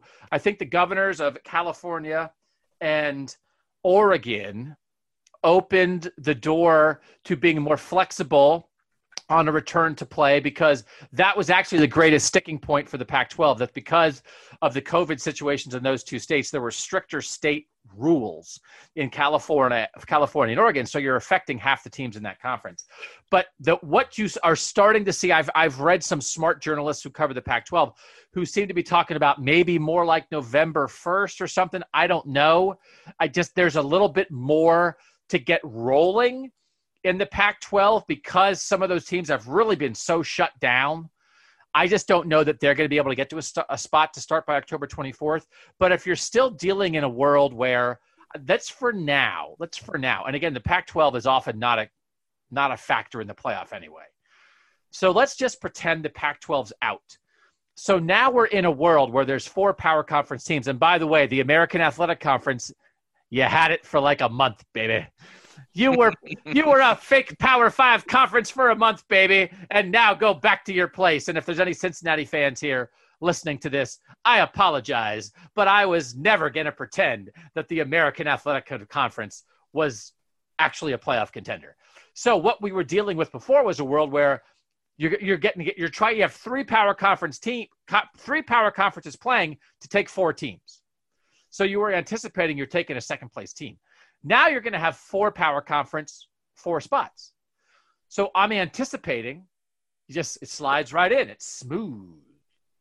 Now, it's not guaranteed, but I actually think like in a world where you can't get every power conference champion in anyway, makes it more possible to leave out any power conference champ. Do you know what I'm seeing? That it's like, well, in a world where you have 5 champs and you only take 4. Well, then what's the difference if you have 5 champs and you take 3 champs and a second place team? Like the year that Alabama got in ahead of Ohio State. But if you have 4 for 4, again, which is the best fast food deal at Wendy's, if you've got spicy nugs, you have a double stack, you have a small fry, and you have a Diet Barks root beer with vanilla, I don't think you're going to take the spicy nugs, the fries, and then you're going to get a Diet Barks root beer with vanilla and a Mellow Yellow Zero and not get a burger. You're going to take the 4 for 4. So I just think the window on like, hey, what's the way that like the SEC could get 2 and the Big Ten champ could get left out, I think is a very smaller window than we may have experienced before. And I just came up with that idea and the fast food analogy on the fly. I'm not sure it makes sense. Nathan, you look like Ryan Day with his head in his hands on August 11th. Like, dear God, we're back. We're actually back to this. I kind of liked it better when we just were talking about we don't know what's going to happen because Doug is losing his mind because he's back in the flow. Does that make any sense to you? That the committee will just feel more like everything slots in? Yes. However, I guess I would still leave open, like Gene Smith said, that I think there is some eye test that it's going to be important this year. And if you get a situation where the Big 12 looks like it often does, and even if Oklahoma goes undefeated or whatever, and then you have Alabama and Georgia looking awesome and beating each other once, and you've got Clemson and Ohio State undefeated, I don't know. I mean, I think I think you make a good point, but I also think our listeners might agree with this. Oklahoma can cram it. All right, that's fine. I don't care about that. Is the Big Ten champ going to get screwed? If the Big 12 champ gets screwed, play better defense. They're going to lose by 40 but anyway. I think it depends on who the Big Ten champ is. If Ohio State looks awesome in 7 of its games and then loses a close game to Penn State, and Penn State is the Big Ten champ and doesn't look that great the rest of the time, but gets to have the championship, That's different than if Ohio State just clubs everybody and blows the doors off everybody and wins the championship, right? So I think it might depend on how that Big Ten champion emerges. To be fair, I think we need to establish the fact that Ohio State fans believe that the Big Ten champion should always get in the playoff as long as the Big Ten champion is Ohio State. And if the Big Ten champion is kind of worse than Ohio State, then Ohio State should get in ahead of the Big Ten champion, just so we understand where our listeners are coming from. Stephen, do you believe in this slotting? Does this make sense to you that it might make it harder to take a second SEC team over one of these other power conference champions? I think in a world where all 4 conference champs have the same record, yeah. Especially, I mean, if they're undefeated, they're all getting it anyway. But, yeah, I think in a world where all 4 conference champs maybe have 1 loss, then, yeah, maybe they do just go with that theory just for the sake of, okay, everybody has the same record. You won your conference. There's only 4 Power 5 conferences playing this year. Let's just slot it in. It's a weird year. Let's just go with it.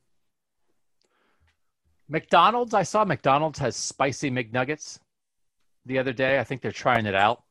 Ooh. And I like the spicy nuggets at Wendy's, but I don't. Again, it's an incredible differentiation to me, and I think we've talked about this before. Battered versus breaded, and Wendy's are breaded nuggets, and I understand how you can spice up breading, right? That if you think about the Wendy's spicy chicken sandwich or the Chick-fil-A spicy chicken sandwich, I think it's a breaded sandwich that's spiced up. The McNuggets are battered, and I'm not sure how you spice up the batter, and it's a little incongruous to me. Nathan, you literally said ooh about spicy McNuggets, but are you worried about that, or do you think it sounds good? No, I think it sounds good. I think you can make batter spicy. If you're making pancakes and you pour some Louisiana hot sauce in it, it's going to be spicy pancakes. So if you're making the batter for chicken nuggets, also though, I would say if you've ever had a Wendy's spicy chicken sandwich, which is the superior fast food chicken sandwich over all others, I think we've established that. Moving on, if you bite into one, you can actually kind of see the hot sauce kind of like in there. I think like it's sort of also in the sandwich. So I think they could probably do something with the actual nugget meat, with wherever that comes from. I think they could probably spice it up too if they wanted to.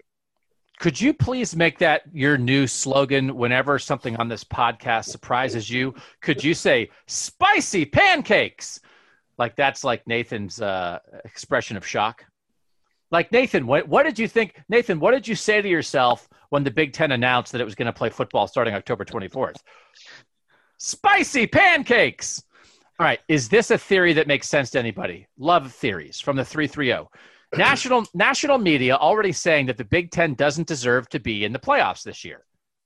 The other conference ADs are mad at the Big Ten and will push to keep them out. Thoughts?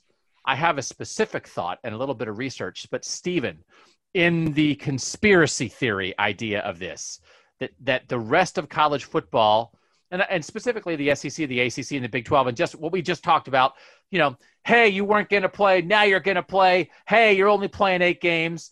I don't know. Do you think that A, do you think they are mad? And B, do you think it would lead to them sort of pushing in any way to keep the Big Ten champ out? Yeah, I think they might be a little annoyed with the way the Big Ten has handled this, the way the rest of Big Ten country is annoyed with the way they handled it. But also, yeah, I mean, Dabo Swinney's thrown out some shots over the last couple of weeks here with a Big Ten team maybe getting in or waiting on the Big Ten or everybody playing later, and he's thrown his shots, and Ohio State fans have had their fun with it. So yeah, I do think that you'll see some coaches continue to throw those type of shots when they get asked about the Big Ten. Yeah. Can I ask who are these other conferences to criticize the Big Ten, though? I mean, what problem do they have with the way the Big Ten handled things?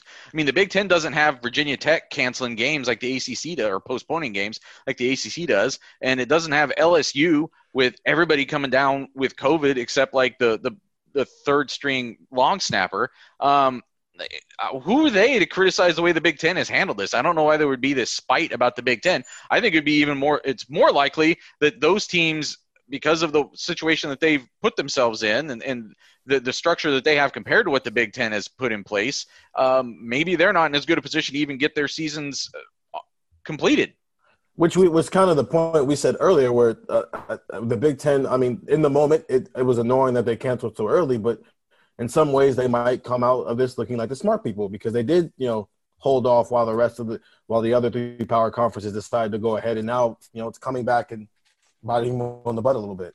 And the thing that will make the Big Ten able to finish its season will be available to these other conferences too. The Big 12 has already made its deal for rapid daily testing. I assume the SEC and ACC will follow suit at some point. So that should be available to everybody. It's just the ability to say "I told you so" for at least the first couple of weeks is what the Big Ten is able to do a little bit right now. Is Dabo a bad guy? Is he like a little weasel? Is he a little weasel? I'm not. To be clear, I'm not saying he is a little weasel. I'm saying, is he a little weasel? I think, those people where you just look at them and you can't really put your finger on it for why you don't like that person, but you don't like the person. It's not obvious because they seem so nice and happy-go-lucky, and you're just like, I don't know what it is about that guy, but I don't like that guy. And then ever so surely, as you get to know him a little bit, you can finally put your finger on, that's what I don't like about that guy. I think Dabo has those moments, and I think that's what, outside of Clemson beating Ohio State in the college football playoff 2 times in a row and in a bowl game as well, I think some of what he says and how he goes about things, it's like Ohio State fans are finally putting their finger on why exactly they don't like Dabo Swinney. There's just some phoniness there that I'm not a big fan of, I think.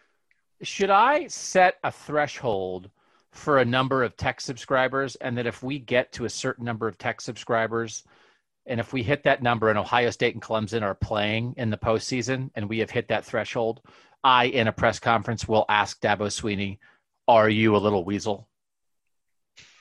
Yeah. How about 725? Yes. That means we only need to get 600 more. We can't. So let's do this. We have a couple other questions. Here's my point, and I looked at this.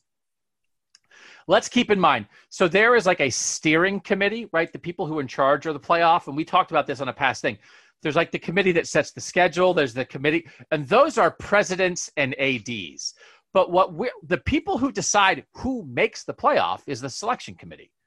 And looking at the selection committee, it's 13 people, and 5 of those 13 people are associated with conferences that are not playing or delayed.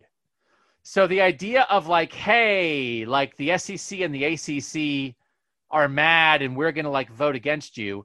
Gary Barta is the Iowa AD. He's actually the chair of the playoff committee. Tom Berman is the AD at the University of Wyoming. That's the Mountain West, right? They're not playing. Mountain West not playing. So like he's not going to hold it against a Big Ten team. Rick George, the AD at Colorado, he's on the committee. It's Pac-12. They're in the same boat as the Big Ten, if at the very best. Ronnie Lott, USC former star, he's on the committee. His connection is USC, again, Pac-12 team, not playing at the moment. And then John Urschel, who is a former Penn State player, is a new member of the committee. And so, yeah, like the Oklahoma AD is on there. The Florida AD is on there. The Georgia Tech AD is on there. R.C. Slocum, former Texas A&M head coach, is on there. There's some people with Southern ties, as we've talked about before. But I don't know that there's enough of like a block of people who would be like, you were stupid to cancel, so we're going to punish you now with our playoff vote. I don't know that that's a thing. And now, again, what we talked about, could the coaches politic for it? Yeah. But I don't know how receptive enough of the committee members would be to that politicking for it to have an effect. Couple more things. There's a big question about whether this was the darkest day in Big Ten history, as claimed by a national columnist. I want to get into that. And then I want to get into a couple more of the specifics about how challenging, not difficult, I don't want to say difficult, but honestly, how challenging it might be to play this Big Ten season, get into some testing specifics after this break on Buckeye Talk. All right, I want to do this from the 3-2-1. Thoughts on the Christine Brennan article.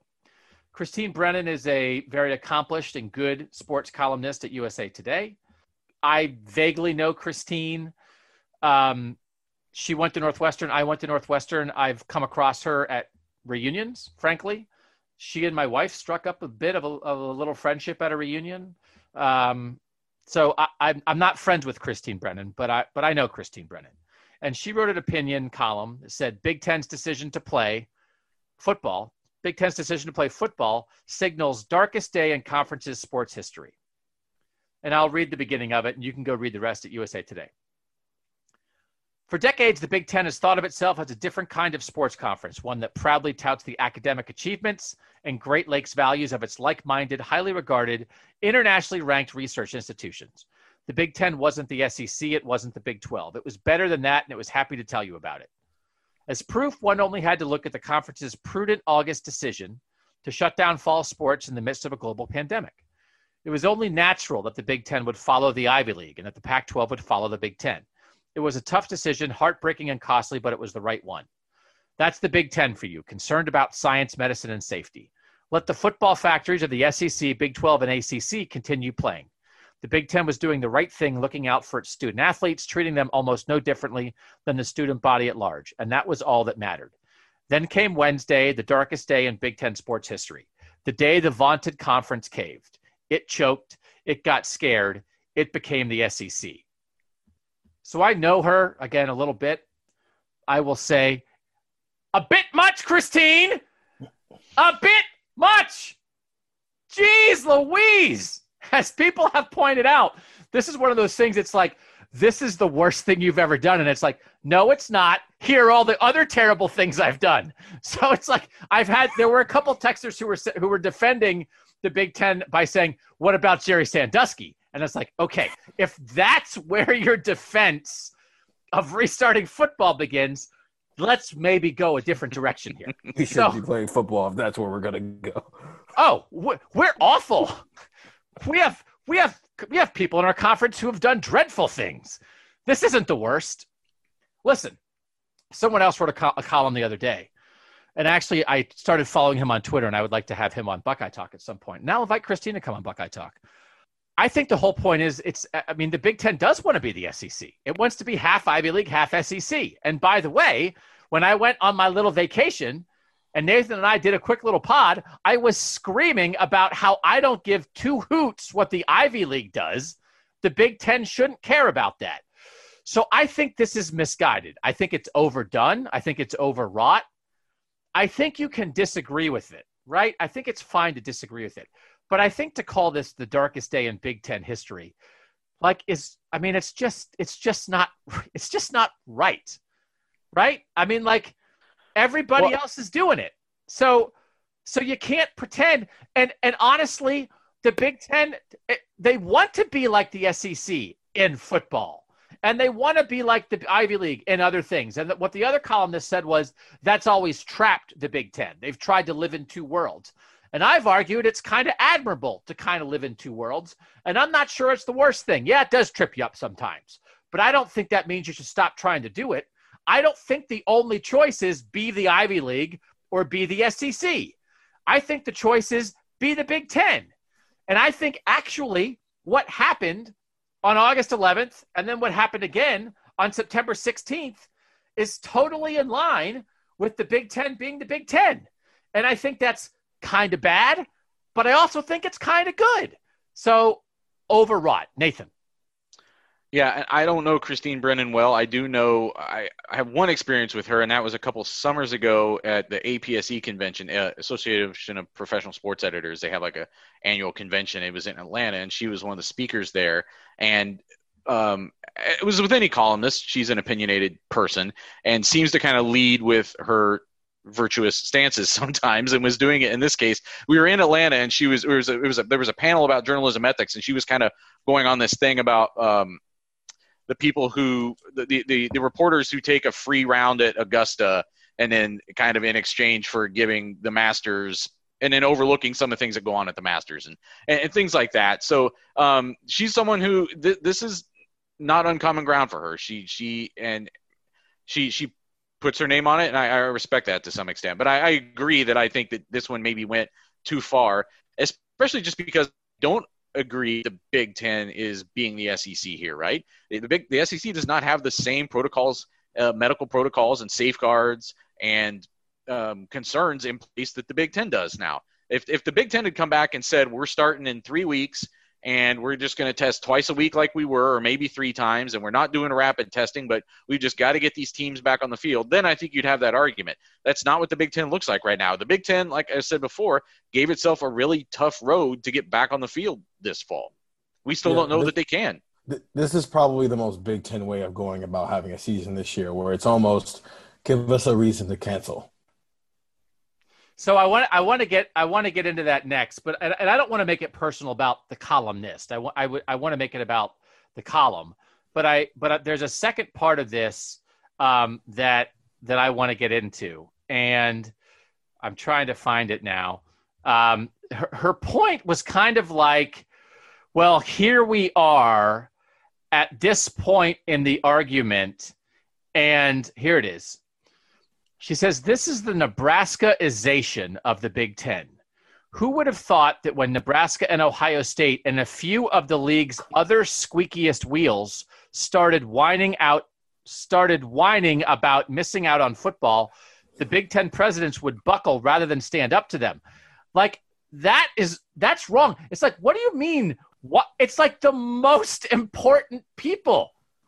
It's like, oh, well, just because Ohio State, Penn State, Nebraska, Iowa, Wisconsin want to play football doesn't mean that Rutgers, Maryland, Northwestern, and Purdue should listen to them. And it's like, yeah, it does. Like, what do you like? That's the thing that this reads like to me is what someone wishes the Big Ten was. And it's not what the Big Ten, it's not what the people in the Big Ten want to be. It's not what Christina Johnson wants to be. It's not what the AD and the president at Nebraska want to be. It's not what the Iowa president wants to be. It's not what the Big Ten, what the Penn State president wants to be. So I don't know this fanciful world. I mean, this sounds like Jim Delaney saying, well, if we're going to pay athletes, then we'll go Division III. And it makes me want to stab you with a pencil. Like, where it's not 1921. Live in the real world. And I'm sorry if you don't like it, but what you think the Big Ten is, if you think the Big Ten is somehow like above football, that it's not. Well, now, again, I think that go ahead. I think that would have been a criticism on August 11th if they had pushed forward to play when significant percentage of the conference thought it wasn't, if they like strong-armed them back then, you know what I mean? Like, that would have been a criticism then. But getting to this point and the way that they've decided to return, again, it just doesn't seem like a valid criticism to me. They're coming back, and I think, Stephen, that was a great way to put it. Like, this is like the most Big Ten way to come back, right? Like, the nerdiest way to get a football team back on the field is what the Big Ten has put in place. Yeah, it's almost like to just say that because the most important team in your conference started whining, and so you just, fine, let's go play. That's not at all what happened here. And it's one of those things of, I mean, if that's what you think the Big Ten should be, then maybe the schools who think like that should be in the MAC. Like that this is the Big Ten. I don't think the Big Ten pretends that it's not a big-time college athletic conference. I don't think the Big Ten would say that trying to compete with the SEC and the ACC and the Big 12 is somehow a failure on their part. So if Northwestern or Rutgers or anybody else doesn't want to go along for that ride, then that's fine. But that's the ride you're on. Sorry, Rutgers, you decided to join. Northwestern, you can get out whenever you want. That's fine. The Big Ten will be fine without them. But to act like, well, why do we have to listen to Ohio State, Nebraska, Penn State, and Wisconsin and these whiny football teams? It's like, because that's what the Big Ten is. That's what the Big Ten is. That's what the Big Ten is. Hey, a couple more things. This is going to be specific crunching. I double-checked with Nathan and said, Nathan, do you know the answers to this? Because you have to be smart about this because I'm not. From the 858, how do the testing and pausing for positives protocols that the Big Ten announced on Wednesday, how do they compare to the SEC, the ACC, and the Big 12? So we kind of have been dealing with this. That's a really good question from the 858. The idea that the Big Ten seems to be really strict on this. Nathan, are they? how does their plan compare to other plans and protocols? Yeah, it's absolutely stricter, at least as these conferences have set up right now. Again, the rapid testing is a more recent thing. The Pac-12 made its deal. The Big 12 made its deal. So that could be something that gets now introduced into these other conferences. I think you might see that, especially if the Big 10 starts having success with it and successfully moves forward. In the SEC, they test 3 times a week. They just went to 3 times a week from 2.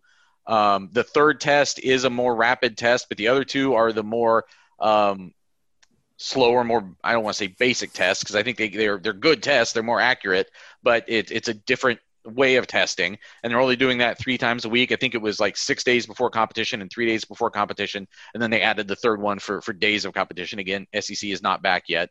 And the infections, a confirmed infection, the athlete must isolate for 10 days. That's compared to 21 days that we're seeing from the Big 10, so more than twice as long. And then the contact tracing is pretty much the same all around. Contact tracing tends to be the 2-week thing, I think, pretty much across the board. And then the other conferences, they're in that same boat. Like, none of them have gone to the daily testing. None of them have the 21-day mandatory quarantine for a player who gets infected.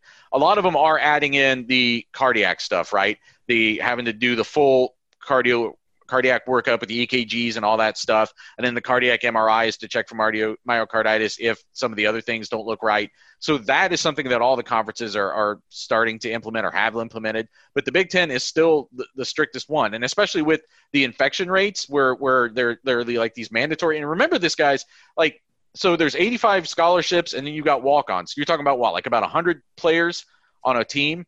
If you get 5%, so 6 people test positive, that's the threshold the Big Ten has set for shutting things down, right? So that is still another side of this I don't think people have taken into account yet, that how strict that is and how small of a return you might have that would cause a team to have to take a break from playing football.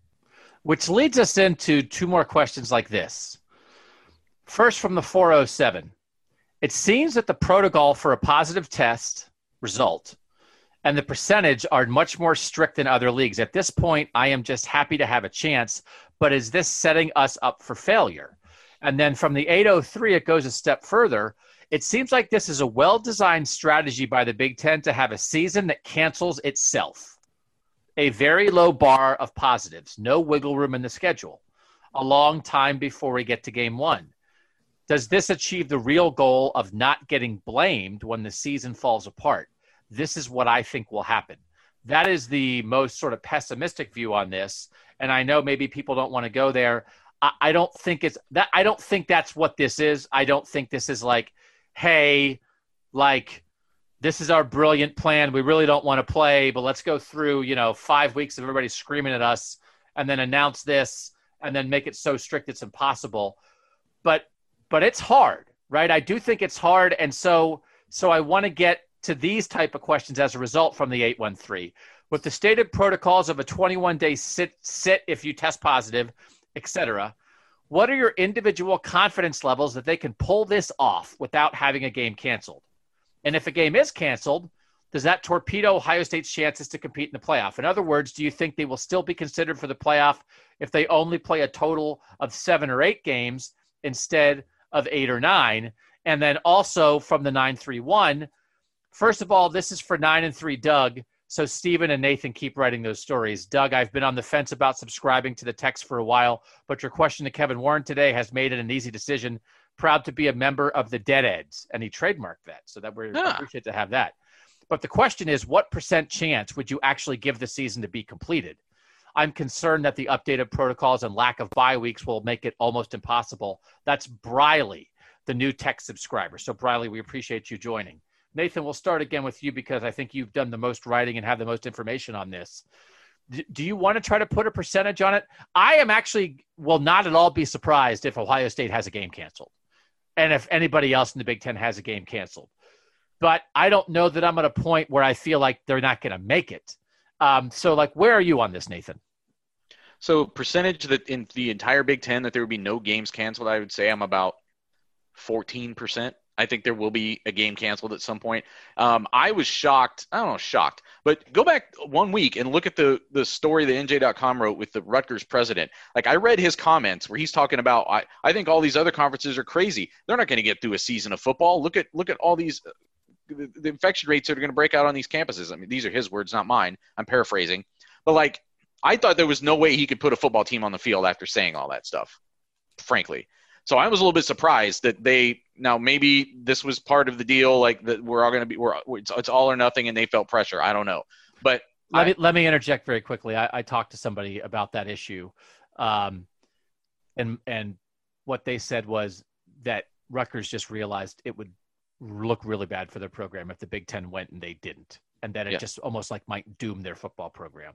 Yeah. So that I think maybe they didn't want to go, but they felt like they had no choice. Go ahead.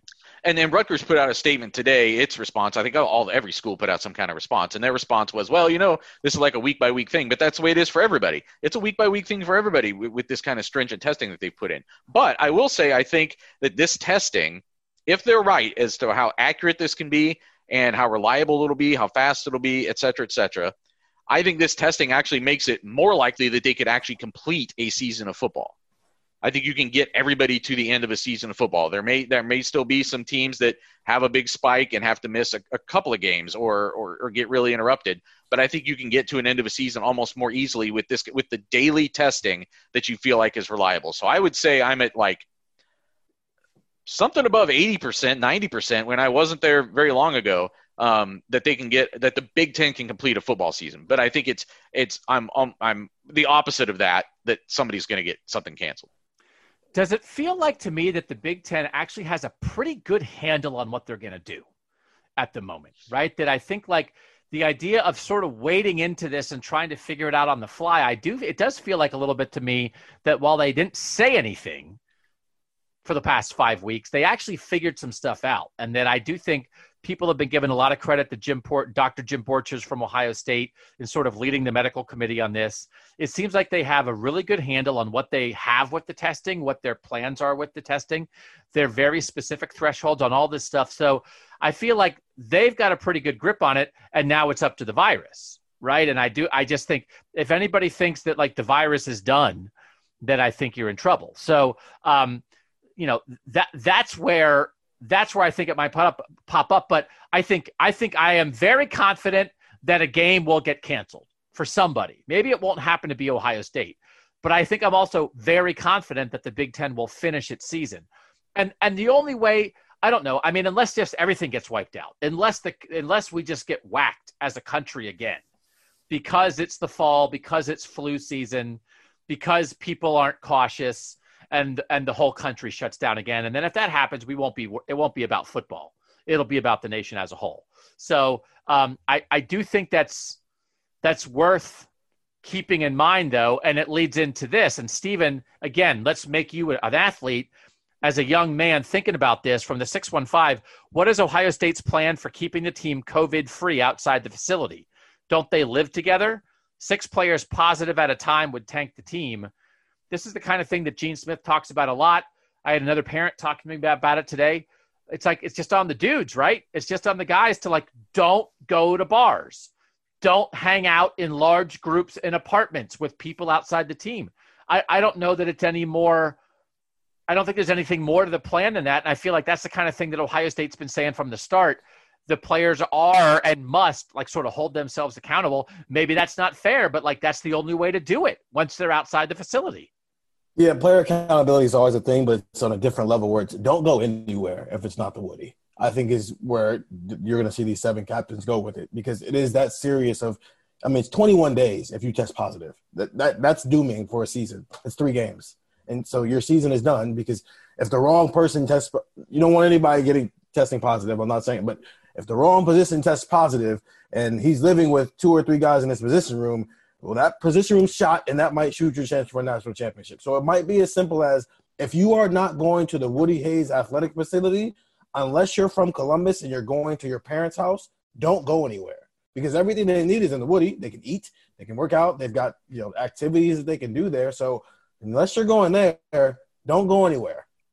I think this is probably going to test the usual code of a locker room a little bit. You know what I mean? Because they've got to hold each other accountable to get this done. We've seen this in the NBA and stuff, where you've got, or we saw it in baseball with pitchers for the Indians, right? Where they're going off and doing things. You got in the NBA, you had people trying to sneak women into the facilities and stuff. No, I mean, like, that's amazing. So when you see stuff like that happen among your team, and you know that if they, what do you want to say? If they infect, if they bring the infection into the team, that it could capsize the whole thing. I think you've got to point that out, and you've got to hold them accountable directly at the point, or tattle on them. I don't know what you got to do, but like, it's going to test the usual kind of guy code, I think, that goes on within a team a little bit.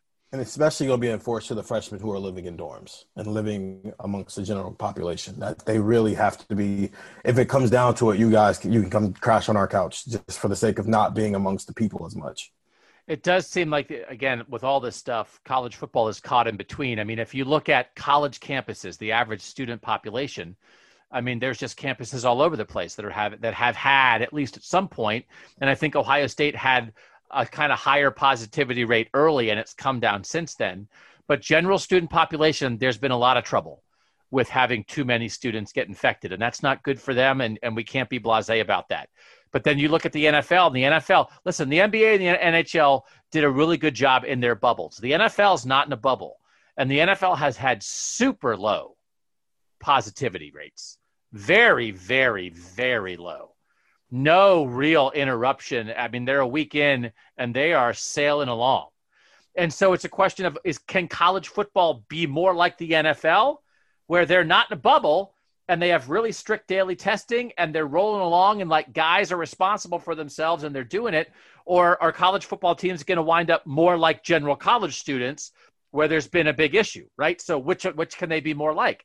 If they can kind of make themselves be like the NFL, I think they'll probably be okay, right? But those are men.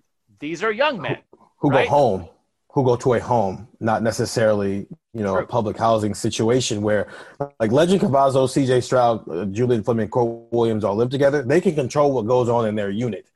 We don't know who their next door neighbors are, and we don't know what they're doing. So they can't control that, but they can control what goes on in their unit. And that's a great point. I think people do need to realize almost everybody that's not a freshman lives in an apartment. These guys get off campus fast. But, I mean, you still have a quarter of your team that is in that campus housing. So, I mean, it's just hard. It's just difficult. Before we get to our last question, which is, what's the biggest hurdle for Ohio State winning a national championship, sort of, which covers, I think, football and COVID. There's a couple things I want to get to. One is, I meant to cover this on the opt-outs and we didn't. Michigan's quarterback left. The day that the Big Ten announces they're playing October football, Dylan McCaffrey, Christian McCaffrey's younger brother, Dylan's younger brother, I can't remember it's not his younger brother. It's a kid from his high school, is one of the running backs that Ohio State was recruiting. They're from a high school in Colorado. Ed McCaffrey, and I don't know, I apologize, I don't know Dylan's mom's name, but Ed McCaffrey played in the NFL. He's a college coach right now. The McCaffreys were very vocal around some of this. Are the players being treated right? Are they going to be safe enough? And then they announced this, and on the day they announced it, Dylan McCaffrey announces not only that he's opting out, but that he's transferring. So this is, I mean, if you're opting out and transferring, you're actually just transferring, right? I mean, it's not like because you can't go play. I mean, it's like, well, I'm not going to try to get a waiver to play right away. He's just transferring. So Joe Milton and Cade McNamara were the other guys in competition with Dylan McCaffrey. I think there was some reporting out there that maybe Dylan McCaffrey wasn't going to win the job. And then we know J.J. McCarthy's coming. 5-star guy who's Michigan's version of Kyle McCord. He's coming next year. But it's still a little surprising to see this when we talked and did our Michigan preview, however long ago that was, and we talked to Aaron McMahon of MLive. I think everybody thought, well, it's probably going to be Dylan McCaffrey. So I would guess now it's probably going to be Joe Milton, who's more of a big arm guy from Orlando. But Steven, like that coming across the wire on this day, what'd you think of it? I mean, the opt-out thing is what it is, but the transfer part is the shocking part in that situation. Because you're right, it was the assumption that McCaffrey was going to be the starting quarterback with and then J.J. McCarthy would probably be the guy who replaces him at some point, is his successor at that point. So I mean, Michigan's quarterback group isn't nearly as bad as Ohio State's was in 2019 going into that spring, but I don't think this is the no one wants to lose a quarterback 6 weeks before you're supposed to start a regular season that for most of the offseason you thought was going to be the starter. I don't know if Dylan McCaffrey was sure that he was going to be the starter that he would have transferred. I don't know how often that happens, even in a COVID world, right? Yeah.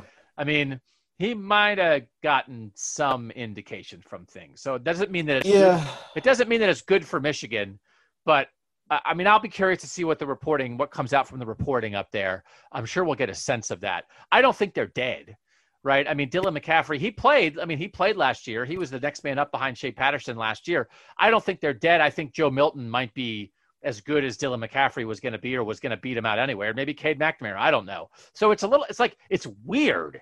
It's weird because of COVID, because of now, instead of this happening before, like when Joe Burrow transferred before fall camp, instead of having it happen in August, before August, it's happening in September, where if things were normal, we'd be in week 3 of the regular season. That's what makes it so weird. Well, it also makes it weird that it happened on the day that everybody was celebrating Big Ten football coming back. It was like, Big Ten football is back. Our starting quarterback left.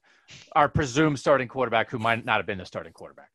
Nathan, something I want to talk about with you, because you were the one who pointed this out to me and also mentioned it on Twitter, where you gave your wife a nice retweet there. I noticed that. Get the publicity out there. The Wisconsin, just explain it. Lots of positive tests in the Wisconsin football program. Allegedly. So the city it's from a government thing. It's not source. It's from an official source. So the city of Madison was putting out a statement basically saying that the return of Big Ten football makes the campus less safer now because they know that people are going to congregate. They know there's going to be gatherings, that people are going to get together to watch games. Even if there can't be attendance at the games, people are going to still try to get together, have parties. I mean, you're already seeing it on college campuses, and they don't have the added excuse of these football games. So they're predicting that that's going to happen, and they're kind of trying to warn people not to do that, asking people not to do that. They also, though, snuck in a paragraph saying this also is unsafe for the student athletes, and that Wisconsin's football team had already had 42 positive COVID cases. Now, not 42 current or not 42 in a very recent time frame. It didn't give a time frame. It just said that 42 players and staff members and coaches or whatever, 42 members of the team have tested positive for COVID at some point. I don't think they provide any data to back that up, but they just said it in this press release. So it kind of, Ohio State has not released its testing numbers. A lot of teams, a lot of programs have not released their testing numbers. And this is one of the reasons why, probably because they don't want people to know that this sort of testing level is happening at some places. But isn't that bad? I mean, I'm on here I'm doing Coach O impersonations because I feel like they're blasé about how many LSU guys got it. But man, this is like a third of the Wisconsin football program. I mean, that's and again, I do not like that Ohio State does not release the testing numbers. I don't think that's right. And Mike DeWine doesn't think it's right. Right? I mean, we've talked about this. A lot of programs do. And then Lincoln Riley, Oklahoma was releasing numbers. Then Lincoln Riley said, we're not going to release numbers anymore because we feel like it's a competitive disadvantage because not everybody's doing it. I think it should be uniform. I think it's a public health issue, and I don't like that Ohio State's not doing it. But this number shocked me from a Big Ten program.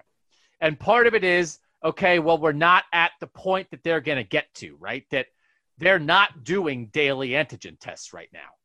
So what they are saying, we can play because we have this testing that we haven't yet started.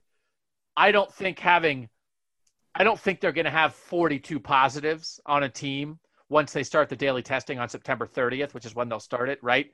I think that would be a failure if they somehow have daily testing and still have 42 positive cases. But I don't like that number so far. So, I mean, I don't know. I don't like it. And so I think every Big Ten team should tell us what the positive numbers are because that's too many. I think that's too many. But the thing that you were talking about, Nathan, that the people in the Madison, whoever they were, Madison Chamber of Commerce, was emphasizing, and this is what Gene Smith talked to us about in the end of the conference call with reporters on Wednesday, is he said he needs the media to help out with telling people, don't get COVID at your watch party. And that's a real thing. This is college football is a social sport, might be the most social sport. And people are used to tailgating, but if you're not, you don't have to be you're used to tailgating at your house, you're hanging out with your friends. And don't get COVID-19 because you watched an Ohio State football game with a bunch of people indoors. Please. If you're going to be indoors with each other, make it a small number. Merge your bubbles. Make it people that you know really well that you're merging bubbles. Don't have a big giant group of people. And if you have a bunch of people inside, wear masks. I mean, like this can't be. There's too many stories. Go Google. I think it was a Rhode Island wedding. Go Google what happened at the Sturgis motorcycle rally. I mean, and again, the idea is you get together in a big group and you can say, I accept the risk. But you might leave that group and now you've infected somebody who goes there. I mean, I think it was the Rhode Island wedding. It's like somebody at that wedding, the pastor got it and then infected people at the church. Somebody at that wedding worked in a prison and infected the prison. Somebody else worked at an elder care home and went and infected people in the elder care home and 6 people died. So it's like, it's not just you. So like this cannot be every Buckeye fan is like, woohoo, football, have 20 people at my house. And that's the super spreader environment. So like Gene Smith is telling us, I mean, we'll tell you anyway, you can't do it. Please be smart. This is a community issue. It's not only about your individual risk tolerance. It's about if you get together, these are the super spreader environments where COVID is its most dangerous. So please be smart. Enjoy college football, but you've got to be smart about it. You've got to be smart about it. It's just going to make us all sick to our stomachs if we lose Buckeye fans because the Buckeyes tried to play. Oh, my God. Or if there are Buckeye fans out there infecting other people in the community because they watched an Ohio State football game. It's intolerable. Please don't do it. Please, please, please don't do it. Please be smart. Last question. Biggest hurdle from the 937. The biggest hurdle to the perfect season and the playoffs. I like that because we can take that any way you want to take it. You can't have a perfect season if you don't finish it. You can't have a playoffs if you don't get to the playoffs. Is the biggest hurdle, is it the secondary? Is it who's going to step up at receiver if the freshmen aren't ready? Or is it managing the virus itself and getting through the season? Nathan, what's the biggest hurdle for Ohio State getting to the playoff? I used to think it might be the virus, but now, again, with the daily testing and the structure they put in place, I think it goes back on just football things. And if Shaun Wade can't play, I don't know if this is a national championship defense. Steven, what's the biggest hurdle? Yeah, it's the secondary. The new testing it hasn't made me, worry. I'm not worrisome about, that being a case, but less so, and you can focus on football. It's got to be the secondary if Shaun Wade decides not to come back. I still think it's Justin Fields and a positive test. I think he's so indispensable. And that the idea of you're out for 21 days if you're positive. And again, we don't like to say things. We don't like to create hypotheticals where we give COVID-19 to anybody. But that's just how important Justin Fields is and how young the people are behind him. And I don't know, and this I'm sure I would imagine we may very well end up dealing with this not in a hypothetical but in a real world situation. If there is a team that is in the playoff race that has a very valuable player miss a game because of a positive test and they lose that game, how the committee will evaluate that. It was a big deal a couple years ago when Clemson had Kelly Bryant get hurt and then they lost, and it was like, well, it doesn't really count. Kelly Bryant was hurt. Like, how do you deal with this? I don't know.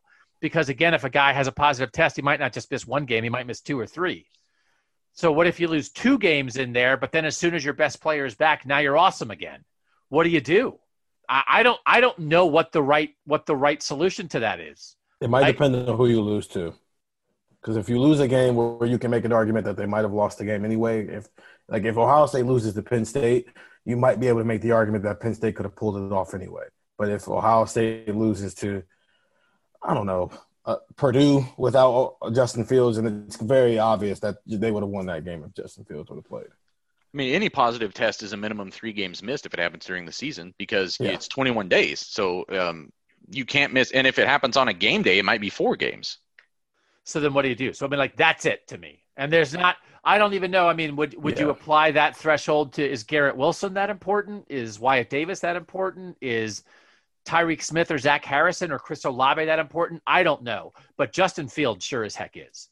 So to me, it's like keeping that guy. And it's one of those – we would say it anyway. Oh, well, your quarterback, your Heisman candidate quarterback has to be healthy, right? That you would say that any season. We said that all last year because they didn't have a backup quarterback. But healthy in the 2020 football season means something different than it normally does. Sevyn Banks or Cam Brown might be that important if Sean Wade doesn't come back. They might be second and third on the list of guys that they can't afford to have that happen to. So I just think that's the thing. So we'll see. We'll keep our fingers crossed. We'll write about it. We'll talk about it. We'll text about it. We appreciate you guys hanging out with us. We didn't get to all the questions, but we got to a lot of them. There are some specifics about exactly, again, how all this is going to work that we will continue to go over, but we're also going to continue to talk a lot about football. So if you are a tech subscriber and you want to send us questions, great. If you want to join the tech subscription, shoot a text to 614-350-3315, and you'll get a text back that allows you to sign up for a 14-day free trial, and it's $3.99 a month after that. Make sure you're reading us at cleveland.com/OSU. Make sure we could use some fresh reviews. If you're feeling good about us, if you're coming back to the pod, we could use some fresh reviews at the Apple Podcast Store. So we always appreciate those. So it was fun. It felt, I don't know, this felt the most normal yet, right? This felt like a more normal Big Wednesday pod that we went 2 hours and we had some football talk. Did you guys feel that? A little bit, yeah. Yeah, we were getting ready to get into it about the running back situation for a second. Yeah. I felt back at home. Yeah. Woo, baby. All right. Let's have some fun. Let's keep our fingers crossed. Let's all be safe, and let's get ready for some football.